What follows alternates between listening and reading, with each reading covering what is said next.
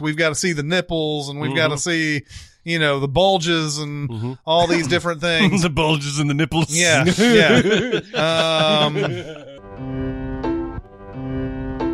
Welcome to Sincast, presented by CinemaSins.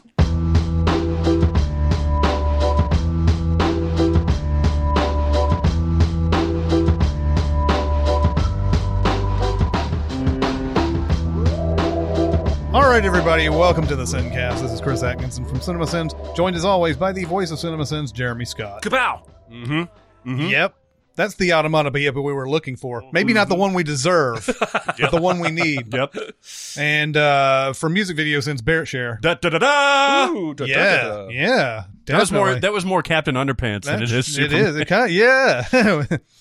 Honey, where are my pants? Oh, different movie. So we are going back to our DC versus Marvel March Madness in June or July or whenever this is going to get published. I'm Batman. I am Iron Man. I'm always angry.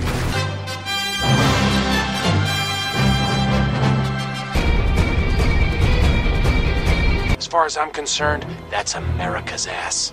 Face off to the death. That's right, between the Marvel and the DC movies, and not just the MCU and the DCEU, but anything that has Marvel or DC. That's right. In it, and you'll have to keep that in mind as we do this My bracket. sleeper as well. pick is Shaquille O'Neal's Steel. Oh yeah, I that's actually right. put that jokingly on the, last four in. Yeah. Consolation prize. Yeah. So we still need to do in the round of 32 the South bracket. And we have a play-in game. The winner of this play-in game will be the 6th seed against Avengers Infinity War. The play-in game is Batman Returns versus Batman Forever. Oh, This And is so interesting, This right? is Tim Burton versus Joel Schumacher. it's the worst Burton Batman versus the best Schumacher Batman. Yes. Exactly. Yes. So Schumacher did this, Batman and Robin, and what's the Batman? That's it. That's it.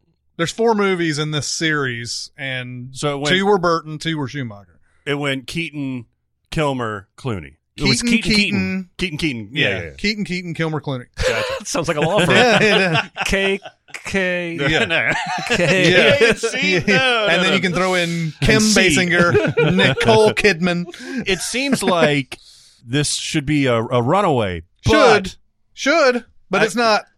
I feel like, and myself included, people tend to overinflate Batman Returns. Oh man, I was just about to say something very similar. When was the last time, to you, dear listener, when was the last time you sat through the entirety of Batman Returns? Because if it wasn't in the last 5 years, it's worse than you remember. Because you guys you two were on the Sins video. Yeah. Yep. Yeah. Yeah, and I was surprised to see the actual vitriol coming from this. Movie is Batman Returns is not good. There's a too many villains thing going on in Batman Returns already. Yeah. First you have Max Schreck. Yeah. The Christopher Walken character is a human villain. You have the Penguin, and then you have the whatever Catwoman is. Yeah. There's so many origin stories being thrown at you. And in this one, Tim Burton can't help himself with the Penguin origin story. His parents didn't want him. He was ugly. They put him in a basket and made him float down the river. Like, I'm just like Moses. Yeah. And I'm like sitting there going, I just don't care. I don't care. It's that Patton Oswalt joke, right? Where I don't care where the things that I like came from. Just give me the thing that I like. I feel like what happened is that they probably had a little bit of cuffs on him for the first Batman movie. Because it is Tim Burton. Yeah. And then that one was such a raging success, they were like, we're going to let you have a little more free reign here. And he did. Yeah. And maybe he needed a little more rating in on this one, because it feels like all of the bad impulses, were throttled up on this second one. Like the bombs on all the Penguins army dudes. Yeah. the giant rubber ducky floating. Like, I'm over all of it. And the idea that because he saved somebody out of a sewer or something like that, and becomes a viable political candidate for like mayor. like Yeah. like only in fucking Gotham, right? Like this man who came from out of the sewer and saved a person or a little girl or whatever it was. I can't even remember who he saved. But it was all manufactured, though. Yeah, it was all manufactured. Yeah. But like the Gotham residents are like, yeah. Let's make that guy a viable political candidate. That's a perfect idea. And it just seems like there's a lot of just how I recall it. Just seems like there's a lot of like people talking to each other about what's going on, especially the Batman and Catwoman or / Bruce Wayne, Selena Kyle stuff is a lot of like just talking. There's no real action going on there. When it's so small, the movie is like, and I think you guys mentioned it in the Sins video, it's like everything is within one small lot. It feels like a soundstage. It is. Well, especially anything outside looks the exact same. Yeah. It's like they swapped out like a stage production, basically. And then, Wayne Manor looks small and it's always shot from the same direction. Selena's apartment is tiny, literally tiny. But yeah, everything seems small. It's not him going through Gotham and all that stuff. And nothing about Selena Kyle's life, her cats, the milk, any of that should lead to her falling out of a building and then being able to be revived later. Like there's no science. There's no even pseudoscience behind it. Yeah, that's super fantastical. Yeah, I mean it like most villains you see there's a reason. Joker gets thrown into the waste. Penguin in this, I don't really like it, but shunned by his parents, lived in a sewer all his life. There's reasons for why they are, and in this one it's like let's just make a wholesale reincarnation where cats lick her face and she becomes Catwoman. We'll just people will just take the 9 lives thing at face value. Yeah. Selena Kyle likes cats. She must be like a cat. Yeah. That legend about cats. It is. I mean, the look of this movie is very, very cool, I think, because this is bad Tim Burton as compared to Batman, but it's not like Charlie and the Chocolate Factory or like Dark Shadows. No, I would Tim agree Burton. with that. Yeah, it's more not watchable than it's some not of his bottom absolute. barrel. Yeah, no, I agree with that. But the story itself is the problem with this. It's not really a Batman story. It's more of a villain story. Yeah. And there's probably as much Danny DeVito screen time as there is Michael Keaton. Almost. Yeah. But I do like the look of it. I like the look of Catwoman in particular. Yeah. Look, guys. Michelle Pfeiffer still is beautiful. Yes. But just think about her in her prime in that leather outfit. That was amazing. Yeah. And even when it gets like all shredded and stuff like that, like Meow. And she and Bruce and Michael Keaton do have like a palpable chemistry. Mm-hmm. You could make an argument that they have a better chemistry than him and Kim Basinger. Well, Yeah. totally agree. Yeah, for sure. but she's got a lot more to chew on as a character than Kim Basinger did with Vicky Vale. So. And then there's there's a line in there where Penguin's being shown around and they're trying to make him the candidate and everything, and he's and it says, and someone's I think says something like, you will be able to fill a void here or whatever, and he like sees Jan Hooks from Saturday Night Live. He's like, I'd like to fill her void. And you're like, God damn, dude, this is just come on. Yeah, his shit's gross too, man. Yeah. Like, he's just a disgusting character. And, God bless him for taking that next step and making him like literally gruesome. Mm-hmm. But yeah, it's definitely different than the Burgess Meredith, like just kind of like cigar twirling kind of dude. It was Burgess Meredith that played him in the series. Yeah. Right? Yeah. But by the way, the rumors are that Matt Reeves' new Batman movie with Pattinson is going to have the Penguin and the Catwoman as the villains. And I think that is a terrible idea. Why do you have to have more than one villain? Well, and also, it almost feels like an attempt to fix something, right? Like, even if you want to have those specific 2 villains have not only been featured before in a Batman movie, they were in the same one already. Yeah. Mm-hmm. You don't need to. And then we saw another Catwoman after that. Like, We saw 2 more Catwomen. give me a good Riddler, goddammit. Because we've got, exactly. We'll talk about that in a second. But we had the Halle Berry Catwoman, then we had Anne Hathaway in Dark Knight Rises. Oh yeah. Well, did she ever really? Was she ever really Catwoman in that? No, not really. She's a cat burglar, and she's got the little but she pointy was ears. never fucking Catwoman as we know her or anything like that. No, she was a little kicky in that one scene on the roof. She's a little what? She's a little kicky. Kicky. On the other hand, we have Batman Forever, where Joel Schumacher took that like maybe lighthearted darkness that Tim Burton was doing and then turned it into complete like almost adaptation of Adam West type of stuff with a little bit of darkness, more lighthearted than anything. Now we're talking about like they're putting on the suits. We've got to see the nipples and we've got to see, the bulges and all these different things. The bulges and the nipples. Yeah. The peepees. Battle of the bulges.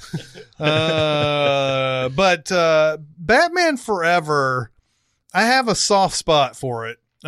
Jim Carrey's performance in this is, this is right after he's had that 1994 where 3 movies, like again, I've said before, I've never seen anybody like who was basically a nobody in January and then was hottest star ever by December. Yeah. And then, I think Batman Forever was the next movie that came out, that following summer in this run of his. And this is the first time I'd ever seen him like even slightly have a serious bone in his body. Like he's this well-meaning inventor named Edward Nygma, and he's trying to impress Bruce Wayne with this invention that he's got, and it's this it's this mind reader thing. Of course, Bruce Wayne isn't about that and everything. He's like, reading, like Val Kilmer, reading minds and pulling his glasses off. It's not anything that we're going to be doing here. It's hilarious. It's almost like a David Caruso moment. Yeah. But there's that, that scene where like he starts turning villainous and everything. You were supposed to understand. I'll make you understand. That's right. Through a series of things, he becomes Riddler and that and everything. The one big huge knock against this though, Tommy Lee Jones is Harvey Dent. I don't know what he's doing. It's comical, but it's way and it's also in effect whitewashing because Billy D. Williams was a good Harvey Dent. It's not like he was unavailable, right? And I know that Tommy Lee Jones also had a hell of a like 1993 to 1995 thing. So he was in everything in 1994. And then in 1995, he's such a bankable person at this point that they put him in there as Harvey Dent. And then, he's destined to become Two-Face. So, but, I think Tommy Lee Jones is fine. It's just that I just rather have seen Billy D. Williams continue what he was doing. Oh, you think he's okay in the character though? Yeah, he's fine. Oh, I thought he was. Jim Carrey is over the top, but Jim Carrey's going to be. In fact, he's got that line towards the end where he's like, if knowledge is power, then a god am I. And then he's like, was that over the top? I can never tell. So, I mean, he at least had a wink in there, but Two-Face is just like, yeah, he is. Does he have, am I wrong, is Harley Quinn like one of his henchmen in the background in this movie? Oh, it could be. I know that, I don't know. Drew Barrymore's in like this. Drew Barrymore is henchwomen, and so is she's Sugar and Debbie Mazar is Spice. Okay. I was about to say Debbie Mazar. It's either Debbie Mazar or Fairuza Balk. I like the story. I don't really like Val Kilmer as Batman. Yeah, what's his deal? He started right around this time because this was post Tombstone. It was post Top Secret, which I watched the other day. It's so good. Yeah. Same year as Heat came out. Yeah, he's excellent in Heat. Yeah. So maybe that just took all. I don't know. It drained all his acting. Kilmer wasn't like some huge hot property at the time. I don't think there wasn't anything that I can think of that he was just like fresh off of. Like, let's put him in that, But he came off of The Doors, I guess. Right? Well, The Doors was 1990 or 91, somewhere around there. And then Tombstone was 92, 93. Yeah. I mean, he was a viable guy. He was an A-lister, but I don't remember, I don't remember going, boy, it'd be great. Val Kilmer as Bruce Wayne. Yeah. Yeah, I don't know if that ever crossed my mind, but and then Nicole Kidman is Dr. Chase is the hottest psychiatrist Meridian. ever. Chase Meridian. Yeah, Chase Meridian. I read your profile. I think you love strong women, don't you, Mr. Wayne? Blah blah blah. All that We also get Robin in this movie. I'm trying. Yeah, it's when he's because we see we see his origin story, the circus, Yep. and all of that. Because that's a Two-Face bomb Yeah, that blows up the circus, and then Bruce adopts him, Yeah. as you do. Yes. Whenever there are orphans within 50 meters of you, you just make them part of the family. He's sort of learning how to live at Wayne Manor, and he sneaks the Batmobile out during the middle of the night and come into my love machine, baby, and all that bullshit.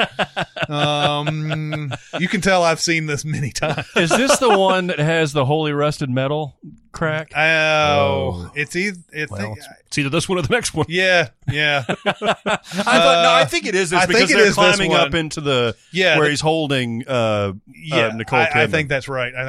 Oh, and he does the Spider-Man drop the the woman you love and this other thing, and you got to choose. Right?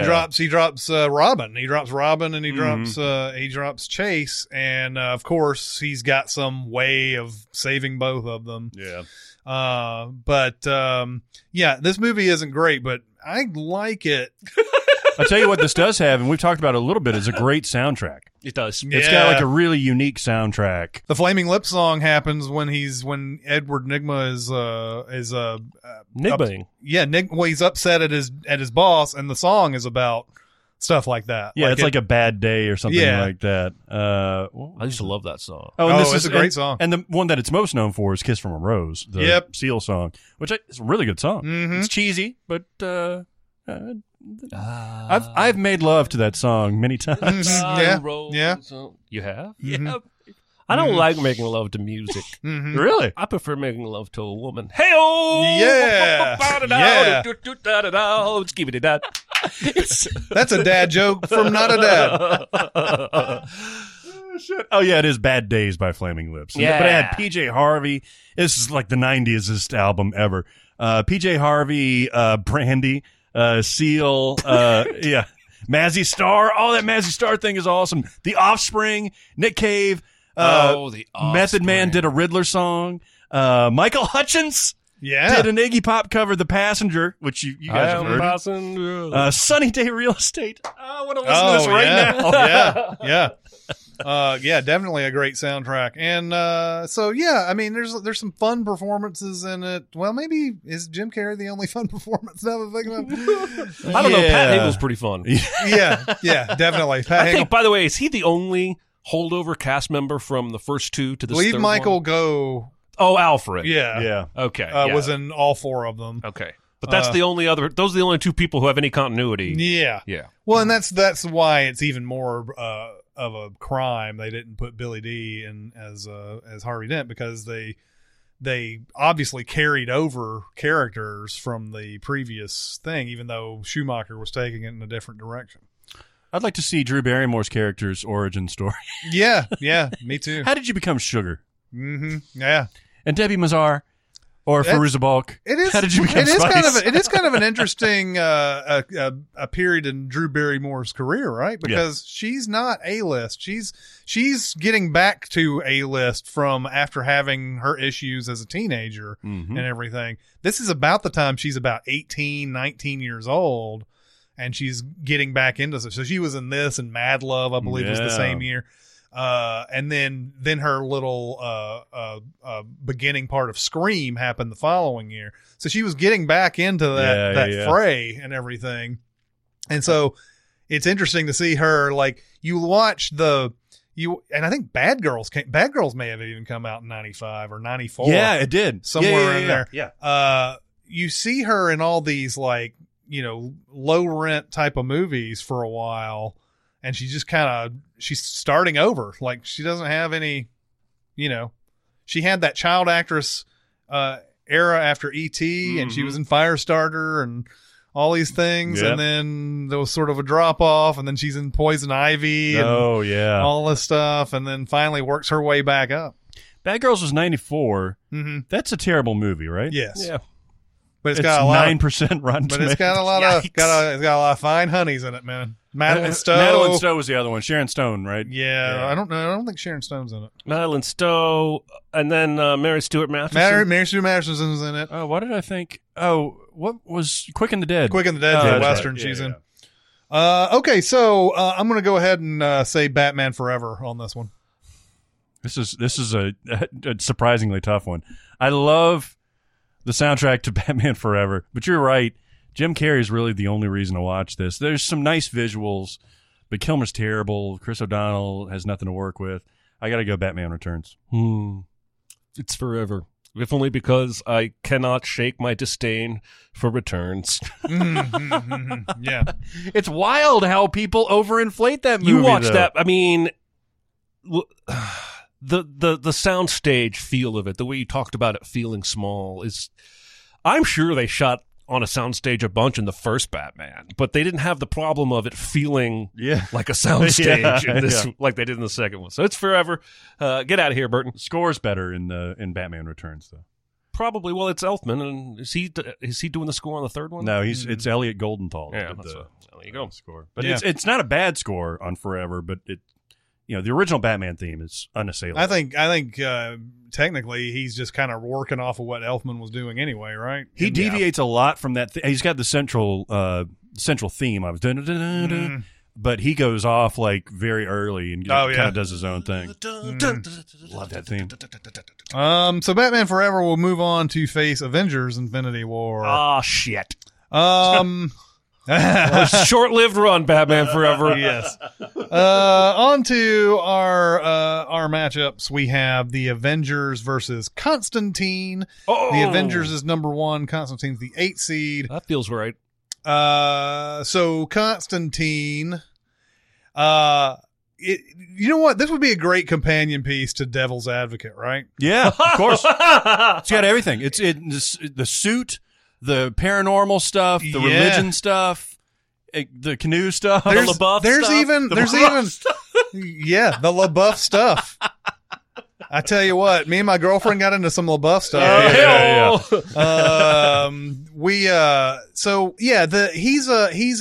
He's an angel called John Constantine. I was wondering if well, he's not an angel. I guess he's a human that has the ability to see demons. Right. He's like Bill Paxton in Frailty. Exactly. Exactly. He is exactly like Bill Paxton in Frailty. Did you just recently see Frailty? I did. I did too. I was going to say otherwise. That is a pull out the ass for the ages. Oh my god! No, it was on one morning, and I was like, I haven't seen this in forever. I will watch it. I did the same thing, and it's still great. Yeah, it's Yeah, very yeah, good, very good. When I saw that his name was John, I was like, geez, how many times has Keanu Reeves played somebody named John something? It's probably 3 times, but it feels like it's been a ton. Well, John Wick and let's see. No, there's definitely been other Johns. Well, I thought maybe Devil's Advocate because John Milton is thrown around so much, but that's Pacino's Kevin. character. Yeah, he's Kevin. He's Kevin Lomax. and he's Neo. And, Yeah, but his real name is John yeah, Anderson. No, But- it's not. Constantine's kind of a confusing movie, but he can see demons and he sends demons back to hell, Mhm. and he wants to go to heaven, but he can't because he tried to kill himself early on and he died for 2 minutes, and according to God's like, It's a mortal sin. it's a mortal sin, man. I can't allow you into heaven. And he talks to Gabriel, played by Tilda Swinton, Yeah, baby. who says, you took a life, you're fucked, and you're not going to be able to get into heaven. So he's like, man, how many demons have I sent to hell? Why am I even doing this? Yeah. If I can't go to heaven. Meanwhile, he's got lung cancer. Yeah, he's irascible too, man. He's a bastard. Yeah, he's an asshole. Yeah. There's a point where he gets on the elevator and Rachel Weisz wants to get on the elevator and she says, she says something like, so hold the door going down. Hold the door, I'm going down. And he goes, not if I have anything to say about it. And he closes the door.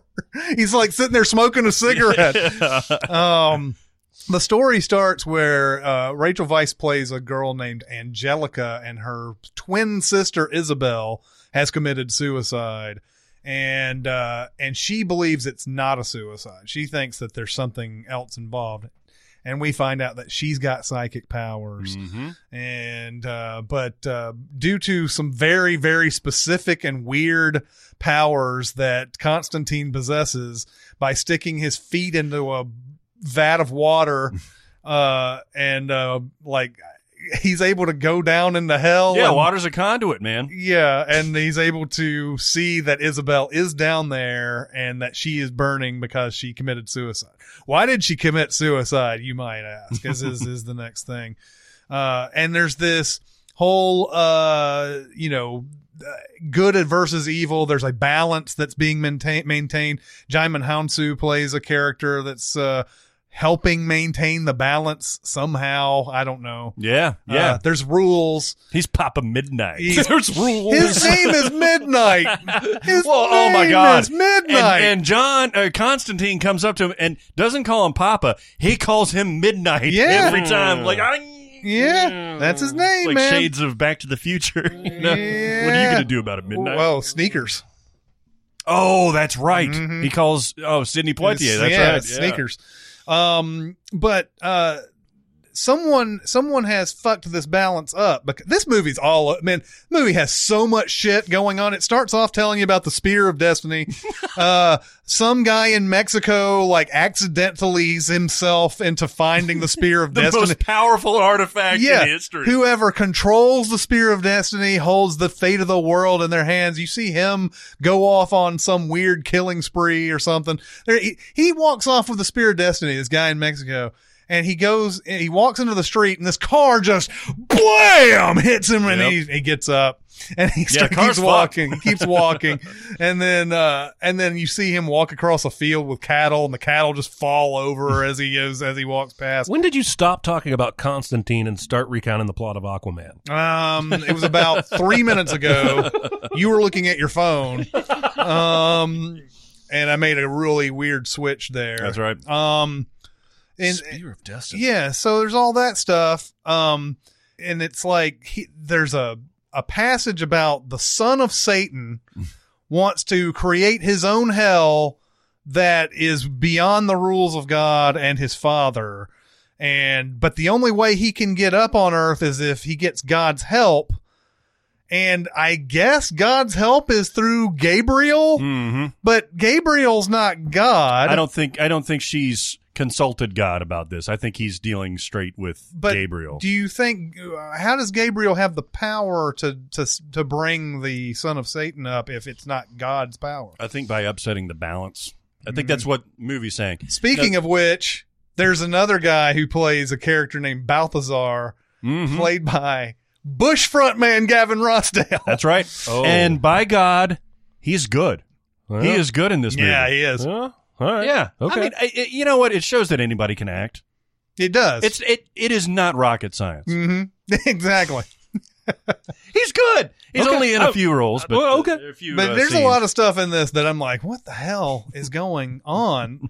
The Constantine is brought to, I believe, is it Mexico in the early part of it? It might be just a Spanish community. No, it's in L.A. It's in L.A. Yeah, It's a Spanish community in L.A.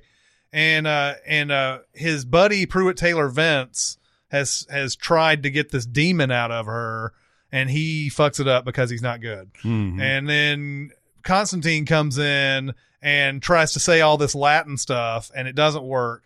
So he's like, get me a mirror 3 feet high and all that. And then they bring this mirror in, and then he speaks some more Latin, and the demon is trapped behind the mirror. Yeah, it's like General Zod. Yeah. And then he throws the mirror. He tells Shia LaBeouf to move his cab up a little bit, and he throws the mirror out and shatters it, and the demon's He's introduced really well in this movie because he comes in, he's all like chain smoking and stuff like that. And he goes up to this little girl who's possessed by the demon, and he's like, "Get out of there, asshole." Keanu Reeves is very good in this movie. Like, he plays this. Now, this is based on a comics. It's not just one graphic novel. It's a serial, I think. Oh, he's a character. Yeah, he's a character. Well, yeah. That was very Seinfeld. He's a character. Yeah.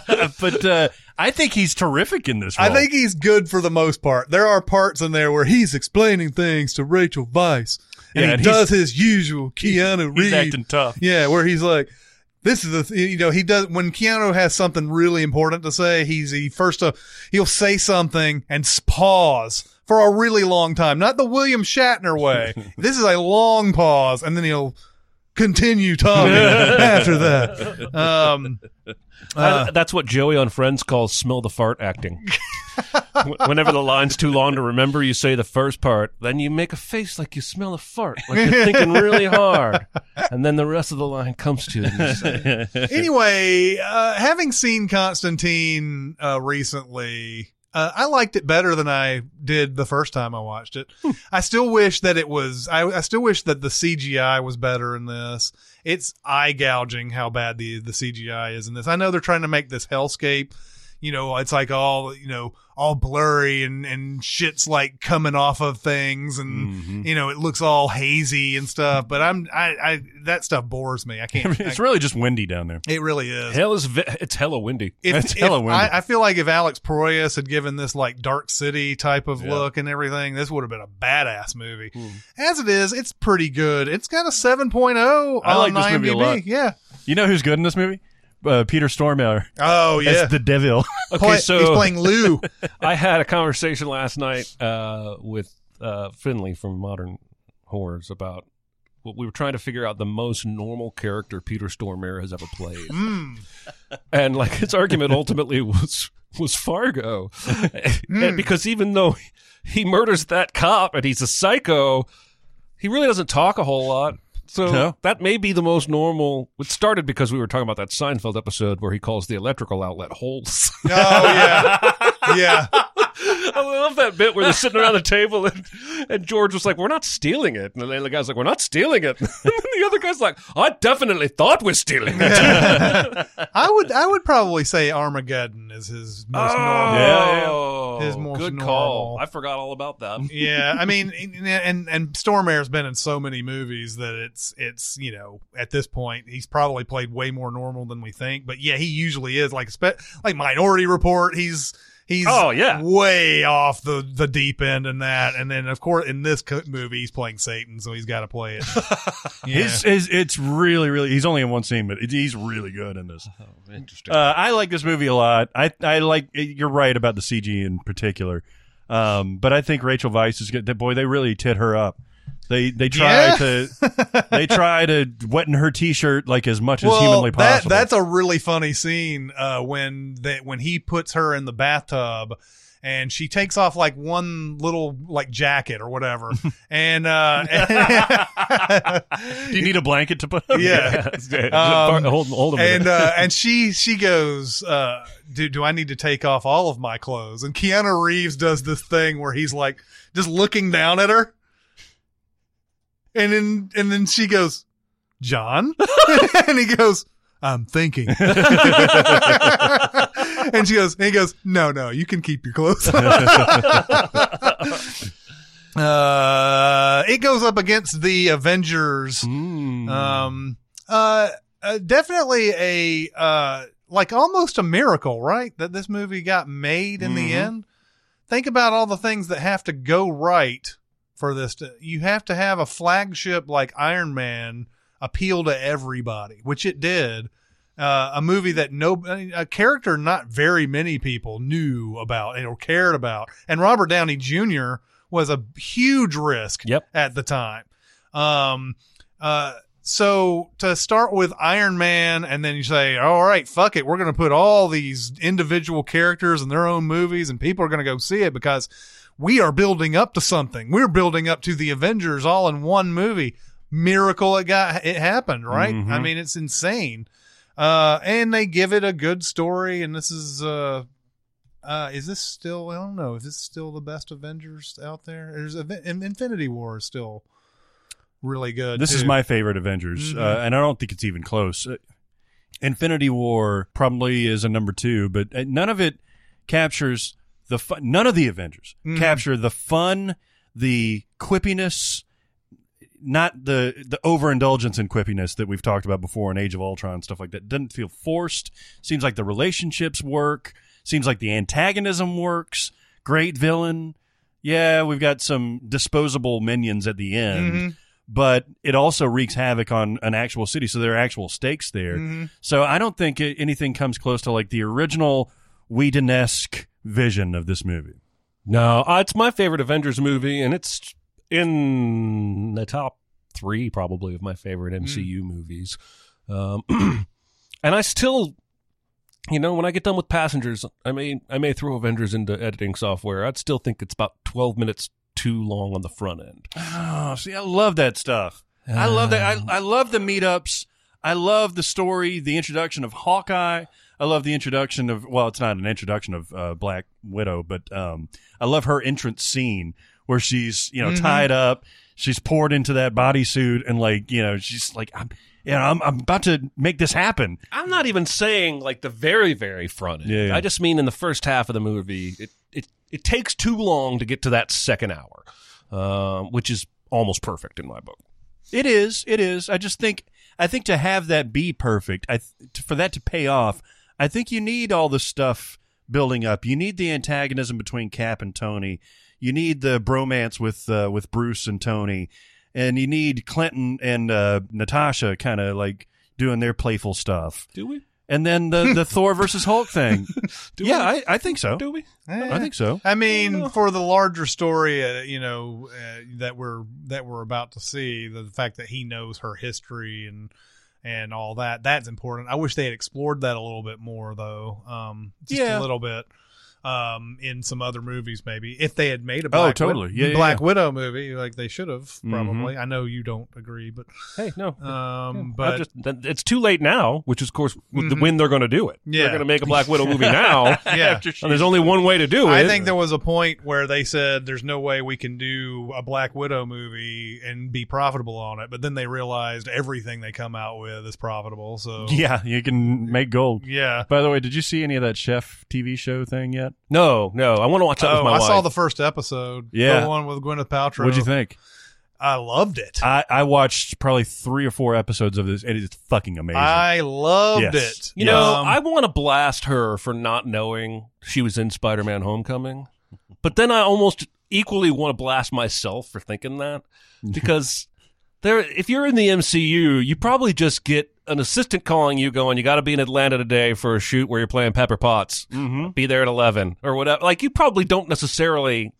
I can almost forgive that. But it's Gwyneth Paltrow with the vibrating vagina rock selling Goop website.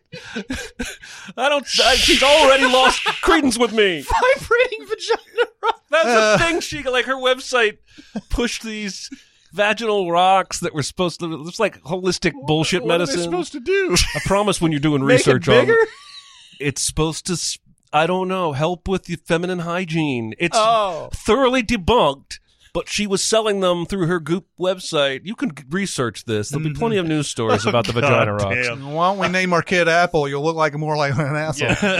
But like when I heard that, I was like, that sounds typical to me. Like, I think I would forget if I'm playing the same character, but it's across a whole bunch of different movies. I don't know. Maybe I wouldn't. I'm that much of a movie nerd, and I don't really think all actors are movie nerds. That's true. That's true.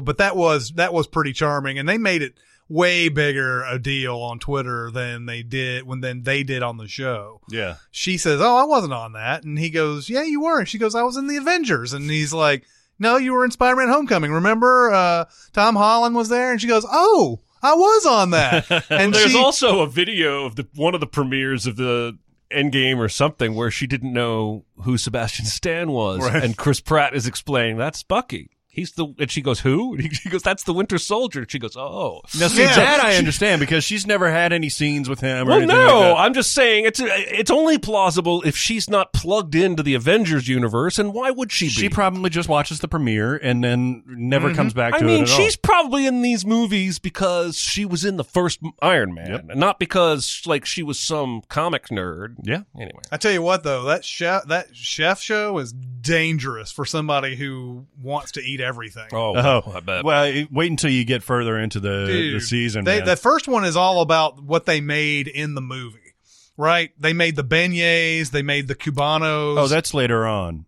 They do like an all chef inspired menu. That's like, I don't know, episode 4 or something. Is like that 4? Yeah. I just clicked on the start watching the series, and that's the first episode.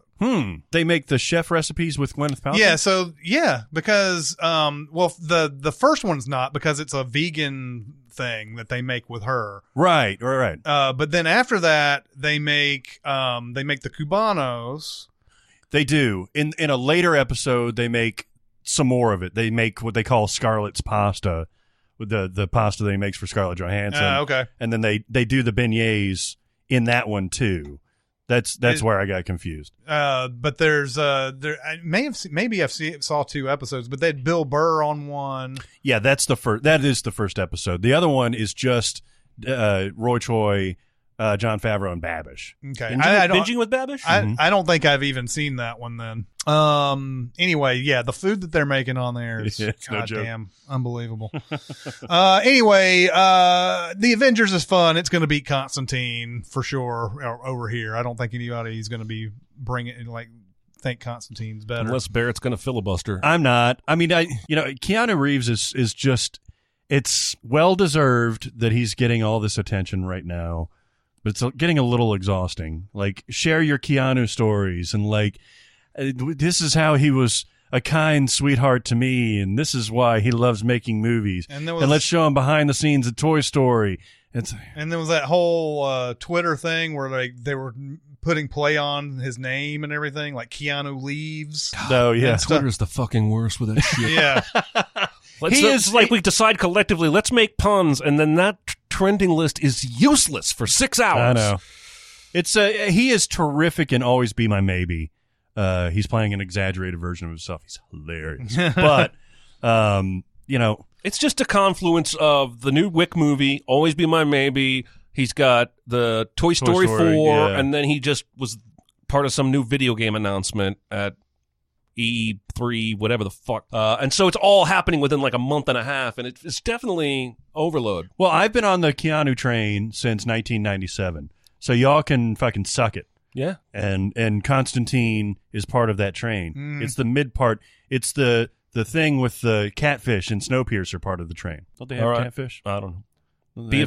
Be a shoe. There's a catfish in the middle of the train that they cut open with the axes before they have that big axe fight. Oh, yes, as you do.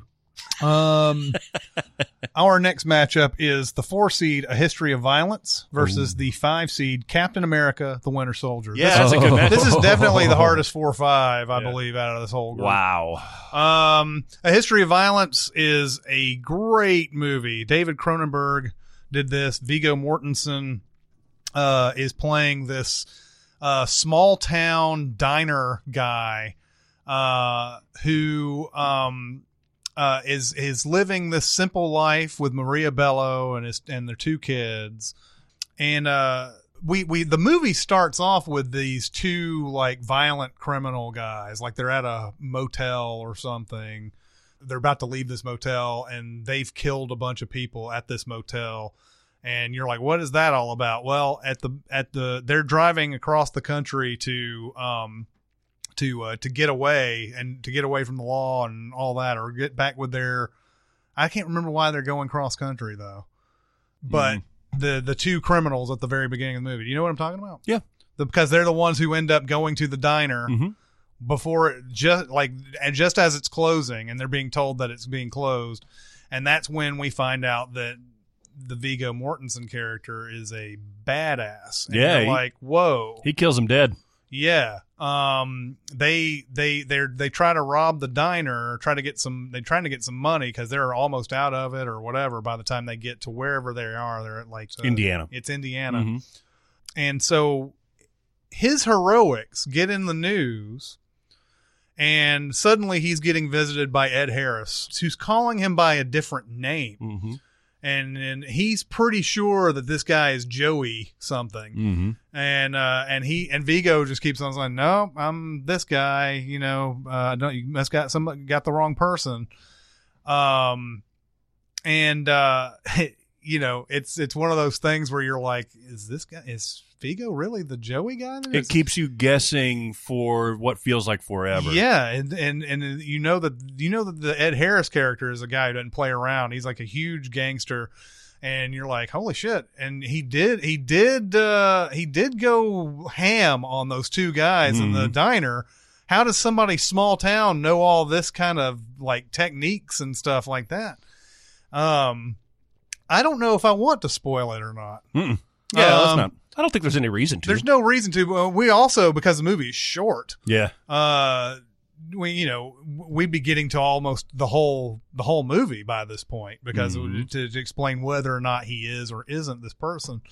But there is a turn from William Hurt in this that's about 8 or 9 minutes, and he got nominated for an Oscar for it. Was it that? Yeah, because he's just in a certain part of the movie for a little bit. Part of the movie, and but History of Violence is great, and it also the appearance of the Ed Harris character and the doubt that it puts on Vigo's character changes a lot of stuff in his marriage too. Maria Bello looks at him like he is, he hung the moon and stars and everything, and then things start to creep up. And we were talking about this in Road to Perdition, how violence begets violence and everything.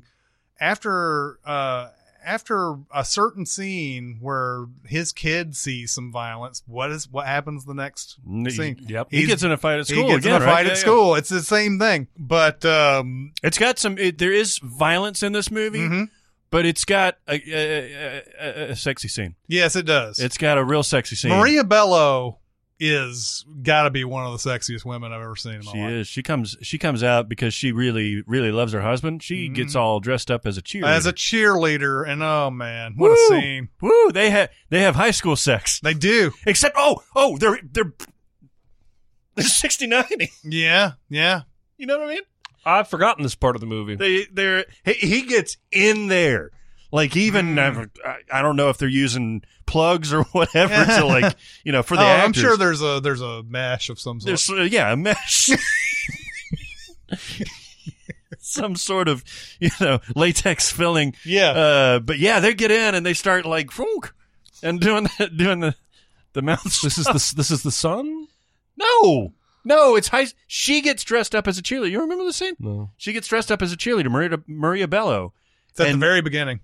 And she comes into the bedroom and starts sexing him up. Okay. Mm-hmm. I remember now. Yeah. Yeah. That cheerleader outfit, man. Maria Bello in this movie and The Cooler. Yeah. Oh, man.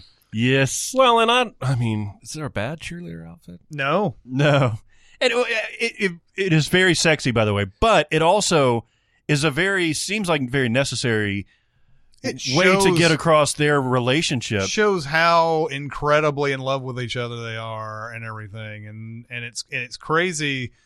The thing that about this movie that it makes you consider is the heroic deed in the movie that heroic? Because maybe it is. I don't know. It just seems like even the violence that he uses in the heroic deed is being questioned a little bit too. Because did he really have to go to that length? I guess he did. I guess he did have to go to that length. It seemed like they were going. But like, it also exposes a kind of underbelly of violence that he's been suppressing this whole time and everything. There's definitely a comment about that. There's more than just heroism going on in that scene. Vigo's terrific. The couple of things that I found when I was looking this up, by the way, is that Viggo Mortensen says that this is one of the best movies he's ever been in, if not the best.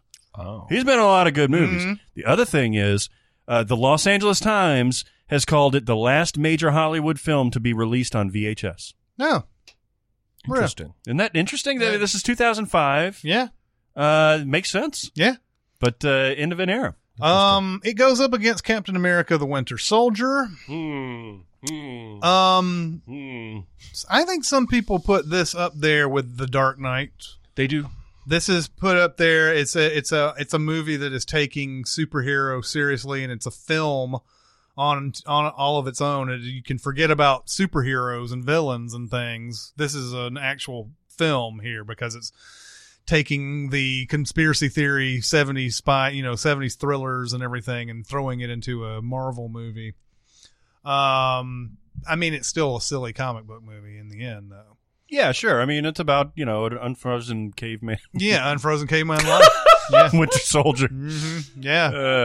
There's things logistically wrong with this movie. Unfrozen caveman just Bucky. A caveman. I'm just a caveman. I don't know about Hydra. I don't know about these helicarriers. Your ways confuse and frighten me. I just watched this with my son because we're going through the MCU and all that. Rewatched it. We've talked about how we don't like this as much as other people do, but every time I watch it, like, it gets a little better. Yeah. And I'm able to dismiss a few things, the logistics about the Bucky shit and all that. But, like, I like the route that they're going here. I like the action scenes are a mess, but they're not the focus of the movie, except for the elevator scene. The elevator scene is terrific. Yeah, and I mean, that final scene with him and Bucky fighting on the collapsing whatever might as well be the end of Spider-Man Homecoming in terms of, like, making any sense to me. It is my favorite of the three quote-unquote standalone Captain America movies. Absolutely. And I do think it's pretty watchable. It does not achieve the 70s spy thing it thinks it achieves, but it achieves enough of it that it feels different than the other movies in the MCU. I give this movie half a letter grade just for having Robert Redford in it. Yeah. And he's not phoning it in, Robert Redford, either. No. He seems to be really enjoying this. Yeah, and I mean, especially towards the end. Yeah. So again, I don't probably like it as much as the average MCU fan.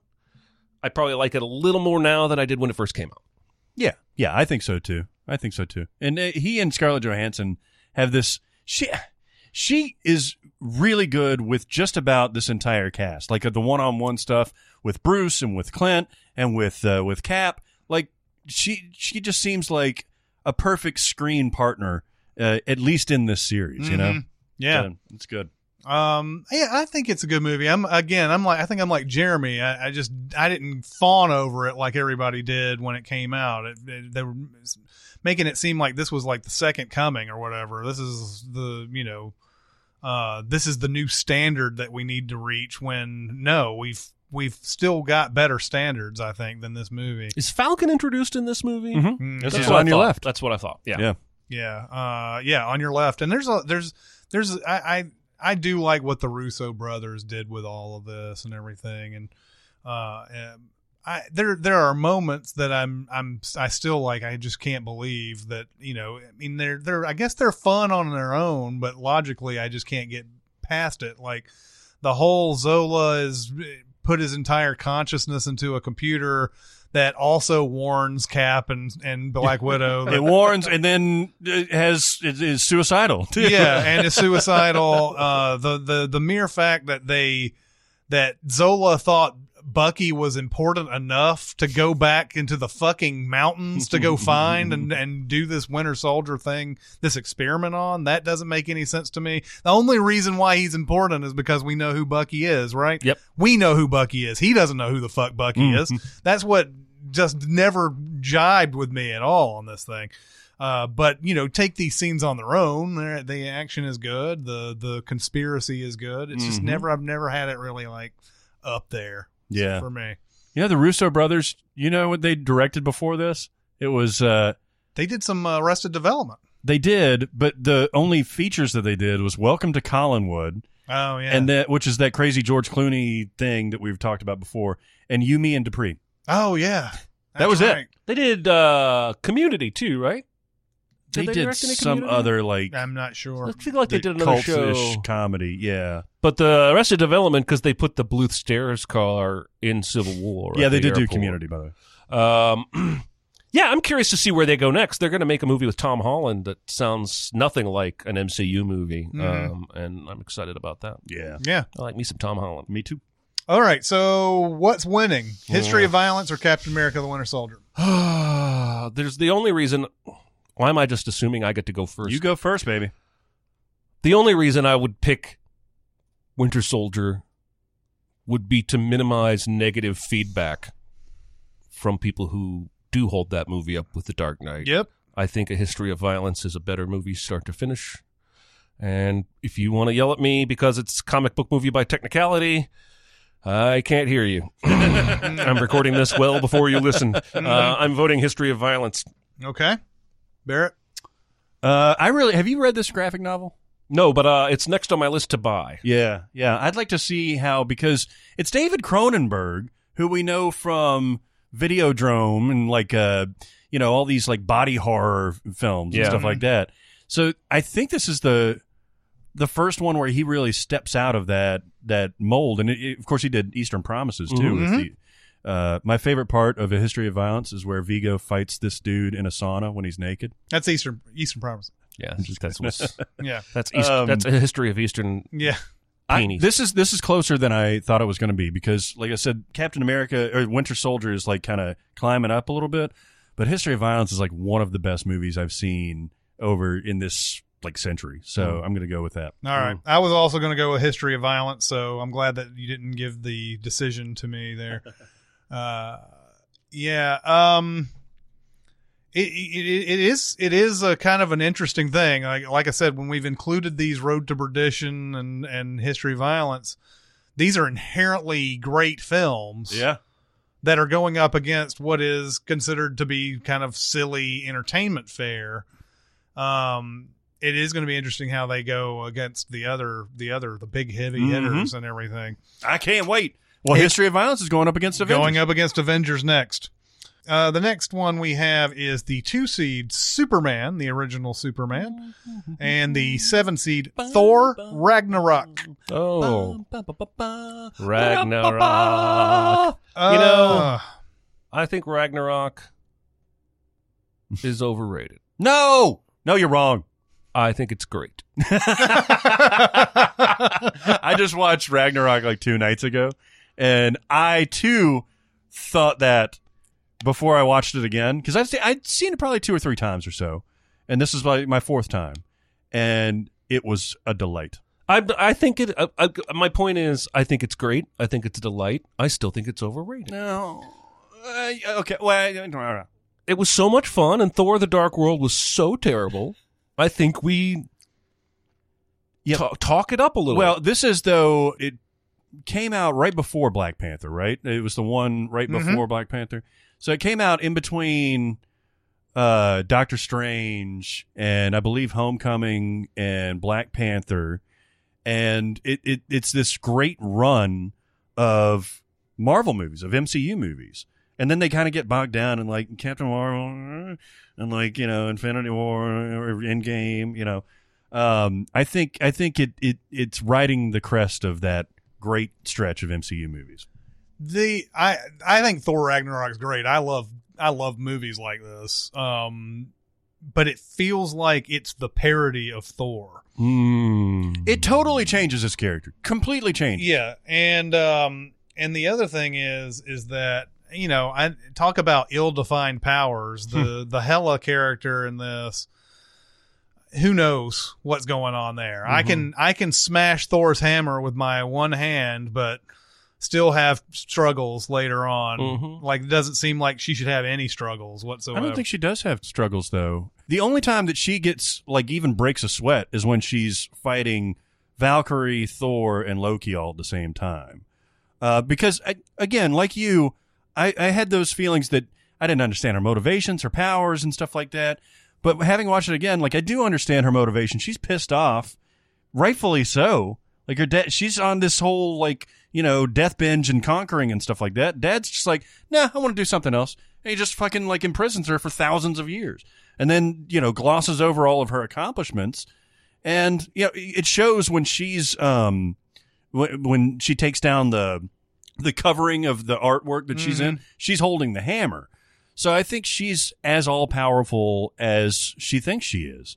You know, she just can't locate where the rest of the Asgardians are. I just don't think there's any reason why she should lose at all the way that was presented. Yeah. To Surtur? To nobody. She loses to the fire god guy, Yeah, right? yeah.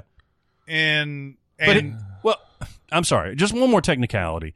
I don't think she dies. I don't think she gets conquered. He just destroys the planet. So And she's still out there? Potentially. She's more powerful than Thanos.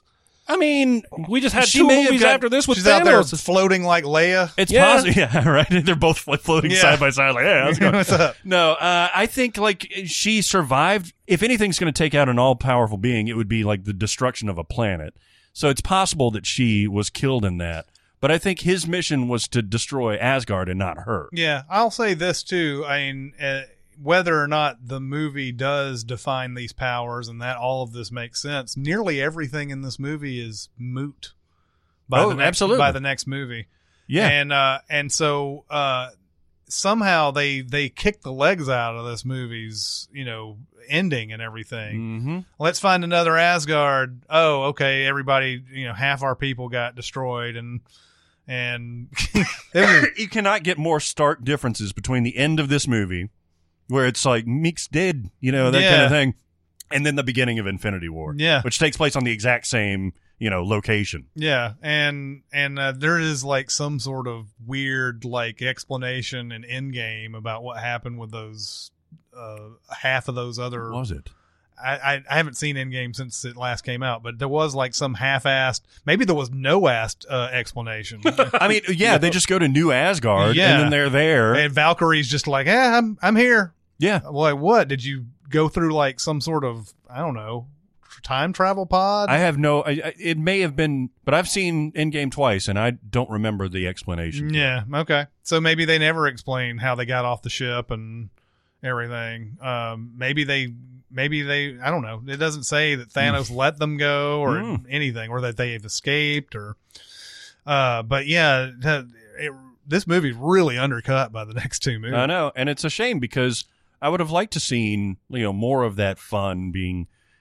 From his storyline be brought through. Mm-hmm. But I'm as big a Ragnarok fan as anybody. So I it's just that I feel like a lot of it's just been knocked down since. It's like if you make a movie that's great and then the next movie tells you, oh yeah, by the way, none of that happened.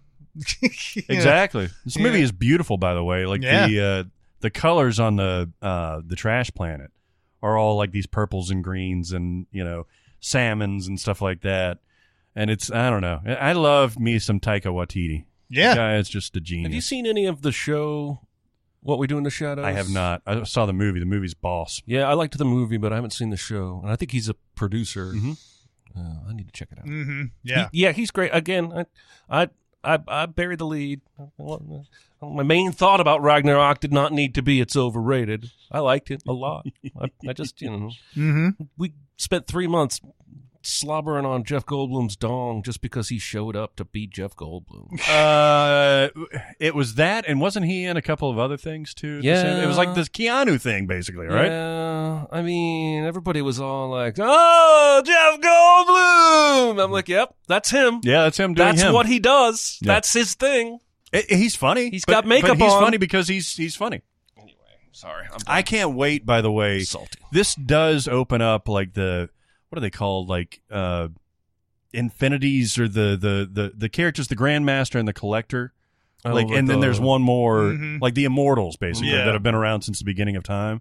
I would love to see a Jeff Goldblum, Benicio del Toro, and whoever they come up with, the Curly guy, in some sort of space adventure. I think that'd Curly be fun. guy. I was thinking Three Stooges. Oh, okay, gotcha. There's more than 3 of them in the comics. Are there? Yeah, I'm interested. I wish they would go super high concept and do something that would really stretch your brain a little bit, like if they included death. It was death that Thanos is trying to... Yeah, but they pretty much just forgot that death even existed. I think, I guess they're not trusting their audience to be able to keep up with that, and I understand that. There's not a lot of people that want to go in and be like, oh, I want to think about death as a character. Well, you can make William Sadler play him again. Oh, hey. Then it's going up against Superman, 1978.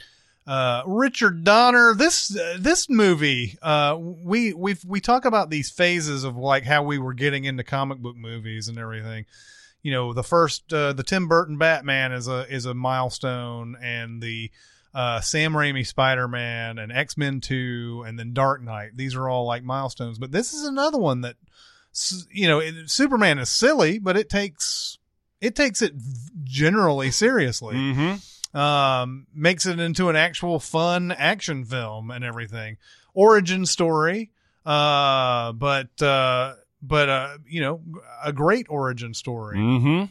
And I love the original Superman. It's overrated. I'm just kidding. I grew up watching on television the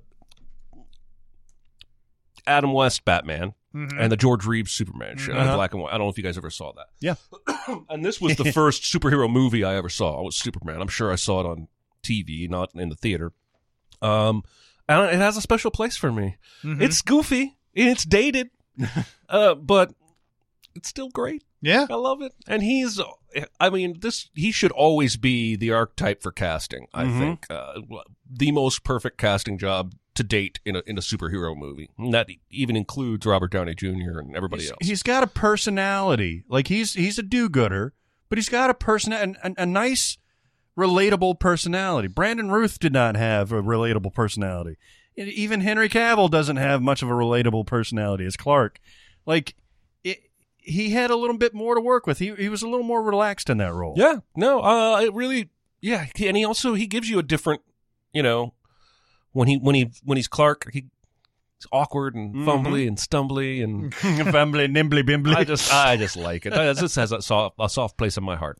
Yep, and it has the ridiculous going around the world thing. But when you're a kid, isn't that the best thing in the like? You could like, oh my God, he can make the world turn backwards, and that makes sense. The time goes backwards too. Yeah, as opposed to the oceans falling on top of us. Yeah, exactly. Yes. I wonder if this is the only movie that Gene Hackman and Marlon Brando have been in together. Wow.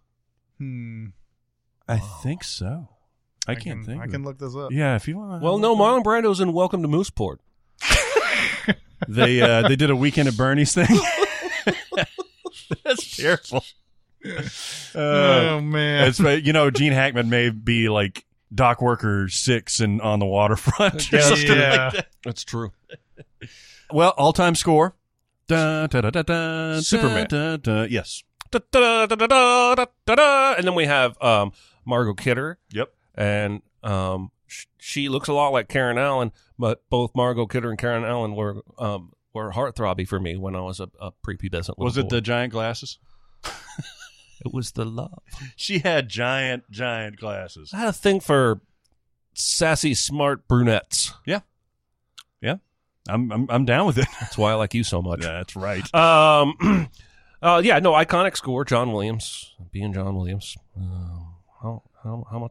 What's he looking for over there? Is he like downloading the movie? It's the yes, I'm downloading the movie. It's the IMDb collaborations thing. Oh, yeah, which is super cool. Like see who's. But the problem is, like, they'll probably give you like the 60th Academy Awards, I'll weed through that. Jimmy Kimmel Live in 1994. It is the only time they were ever in the same movie. But they were not in the same room. No, they weren't. In fact, I don't think Brando even showed up to set, did he? We didn't have to. I will say that it is kind of interesting. They were both on the same episode of the Mike Douglas Show.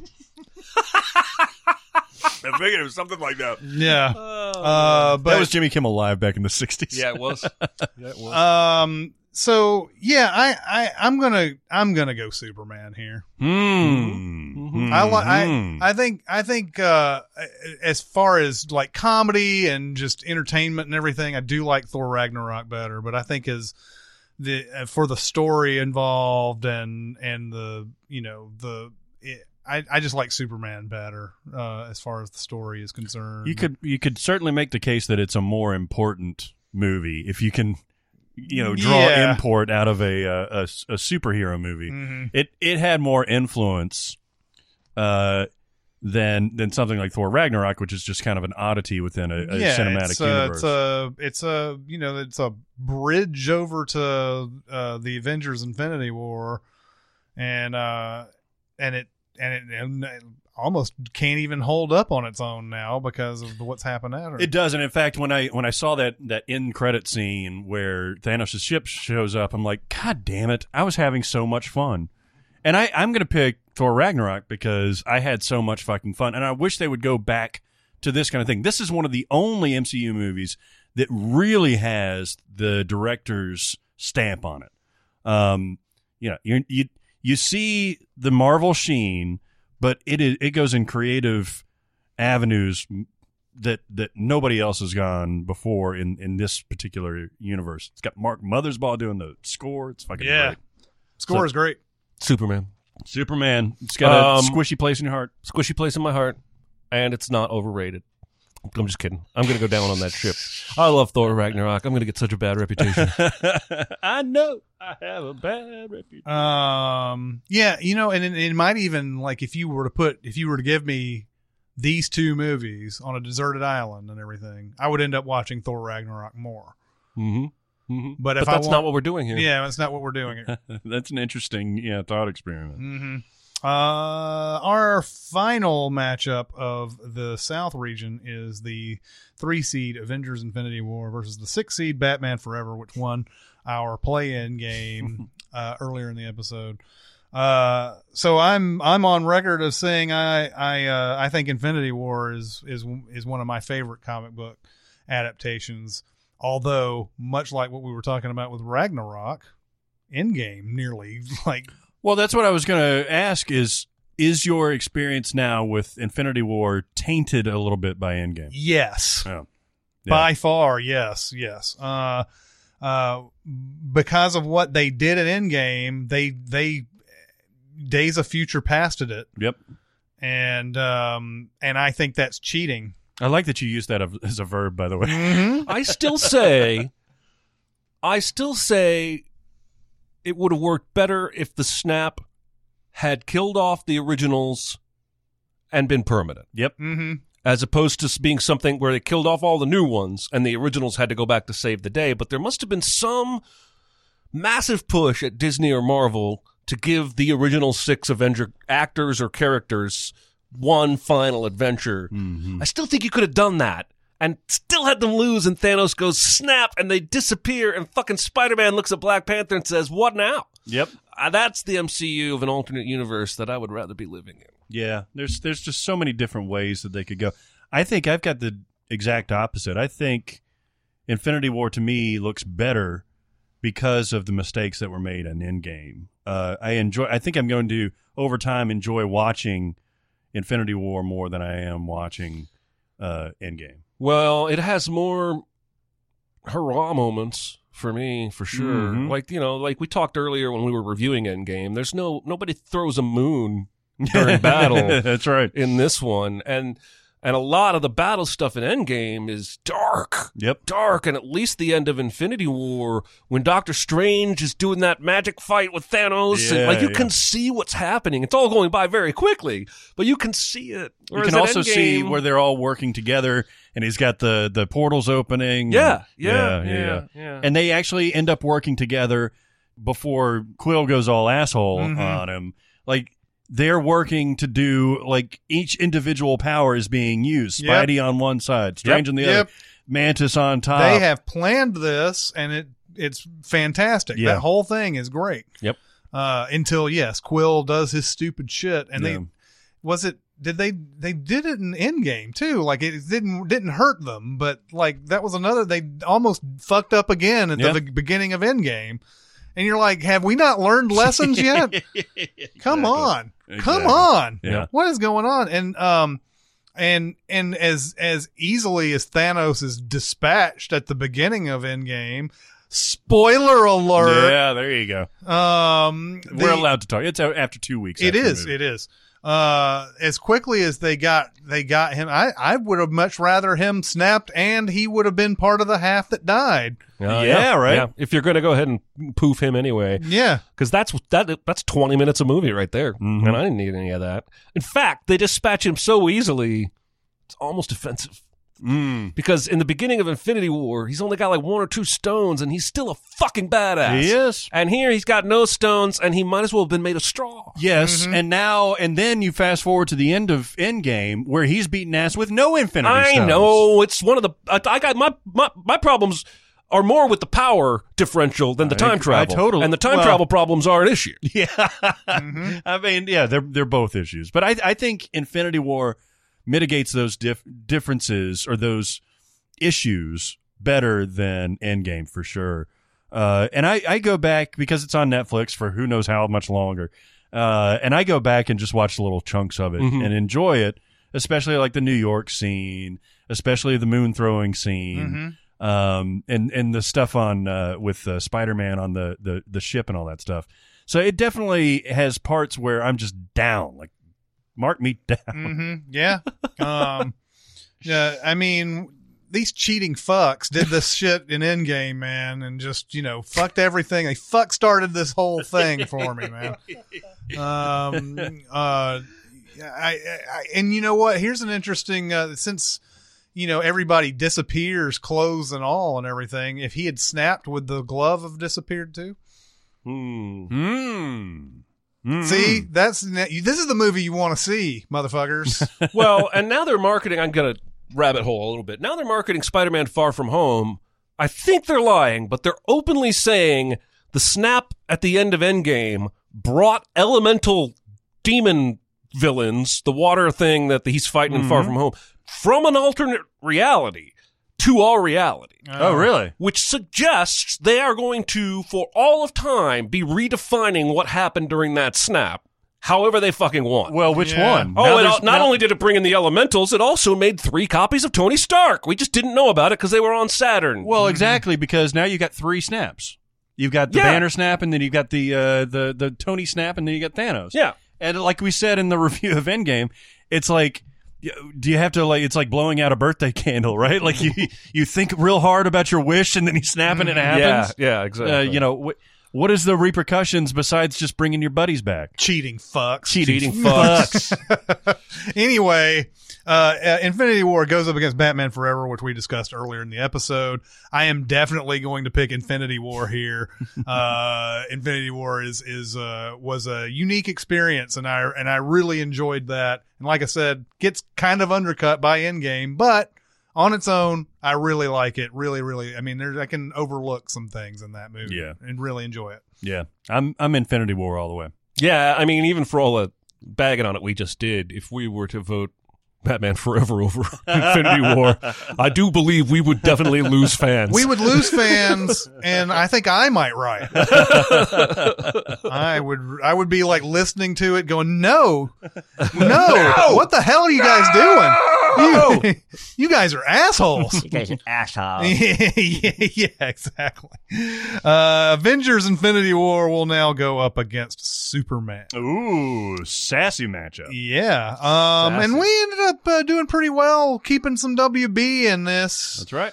Some DC. DCWB. DCWB. DC and Marvel, it's still alive and well. I think there's a smidge more Marvel. It's only in the North bracket. Yeah, everything North bracket. else is. I think it's only 1. Yeah, because that's the only 3-1. Otherwise, it's 2-2 in the rest of the regions. Okay, well, there's going to be some very interesting matchups the next time we go through all these for sure.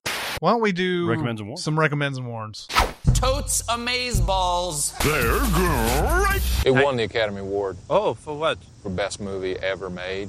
I got a hard recommend and a hard warn, so I'm ready. I love that movie, Hard Warn. Oh, yeah. Cindy Crawford was great in it. Yeah, she was. My wife was screaming during the porno password section of Cable Guy. With laughter. Yes. Oh, God, it's so fucking funny. It's like, Center. Or he says center.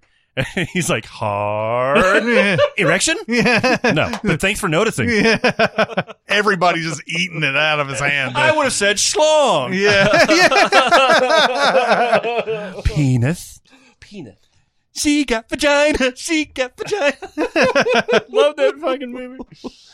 Sorry, go ahead. We doing recommends and warns? Yeah, where do you want to start with recommends or warns? Do recommend. All right, I'm gonna recommend an old ass movie. I scratched another movie off my Hitchcock bucket list. Ooh. Okay. I've seen a lot of Hitchcock. I love a lot of Hitchcock. My favorite is Rear Window. Mm-hmm. Shamefully, before this past week, I had never seen Dial M for Murder. Oh, yeah. Really? Who's in that Fucking blew my mind. I couldn't tell you. one? Okay. 98% of it takes place in one room. Uh-huh. The way the mystery is solved, do you know the premise, basically? I don't. Guy finds out his wife has been cheating on him. Mm-hmm. Decides to blackmail an old college friend who he'd recently bumped into, who he knew had stolen some money in college, into killing his wife for him. Seems to happen a lot. In It these does. They dog set movies. it up, and the night of, he's a fuck up, and she gets out of his hold and kills him. Ah. And the rest of the movie is the husband trying to move pieces around the board to keep himself out of trouble. Because they have to call the cops because there's a dead body in there. But do we call them right away? Should we move some things around? Do we set the scene? He's And then trying to protect his wife. No, and- fuck her. He tried to murder her. He's trying to protect okay. his own ass. I got you, because he instigated the entirety of the... Exactly. And then you've got a very Columbo-like detective who knows more than he's letting on, and he's playing very, I see.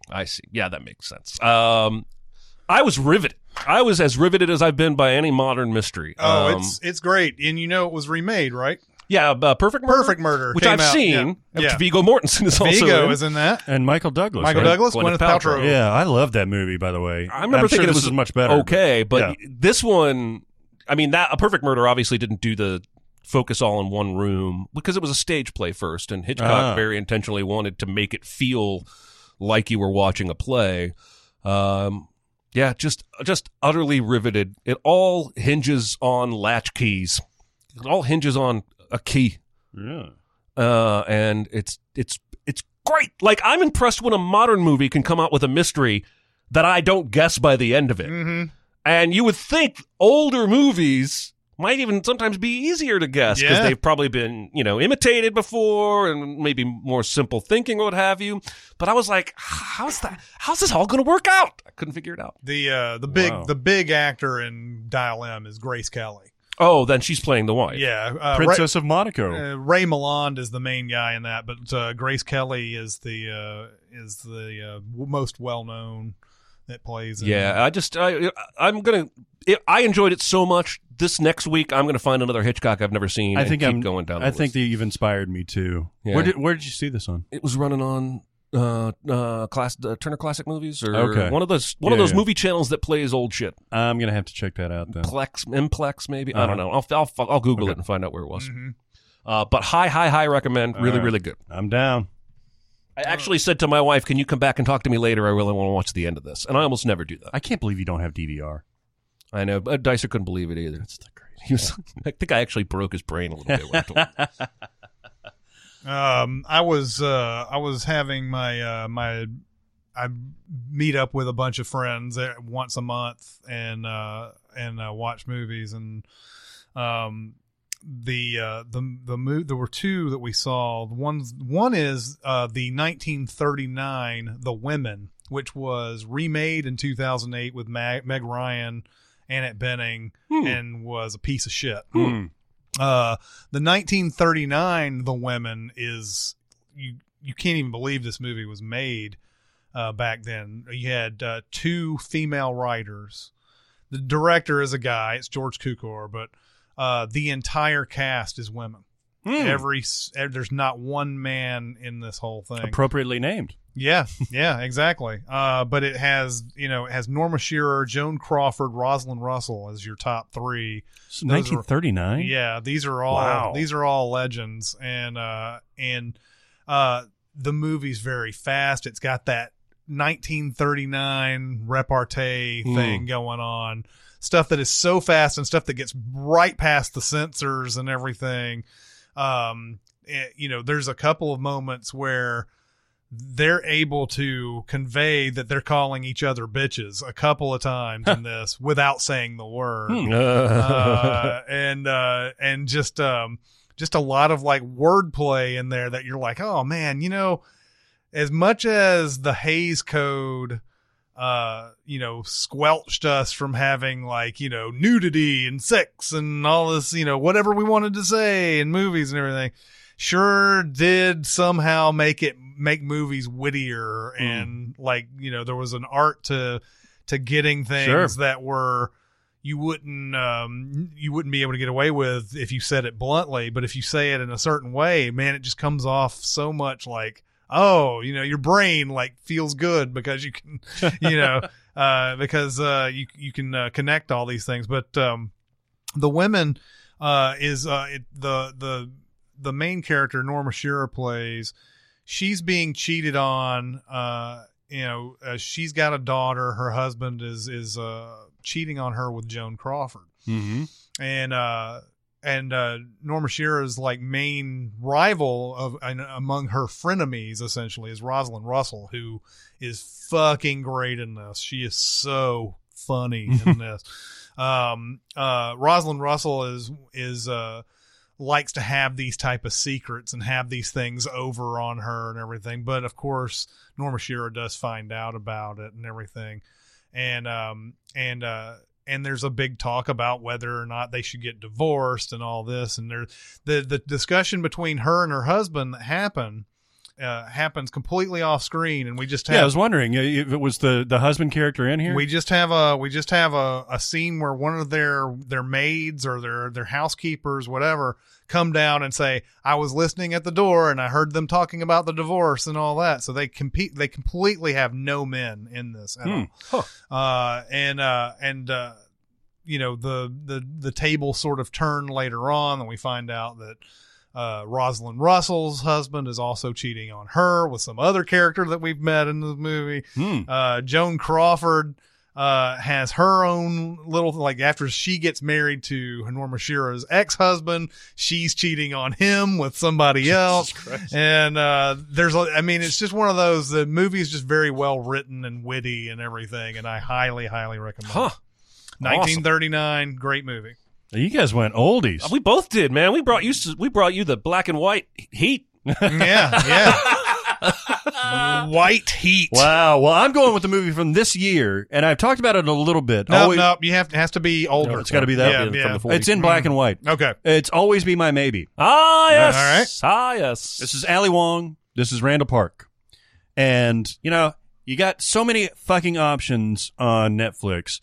I really wanted to watch that Central Park 5 show. I do too. But that's an investment of time that I'm going to make because I really, really want to see that. There was David Letterman's got a new season of his My Next Guest. He interviewed Kanye West. I'm done with him. I wanted to watch that episode to see if there were any signs of kind of. I know he opens up about bipolar disorder, and actually wanted to kind of get into I can't what's going on. Handle him being given a platform to be an advocate for mental health and talk about his bipolar if he's still going to just go off of it whenever he wants.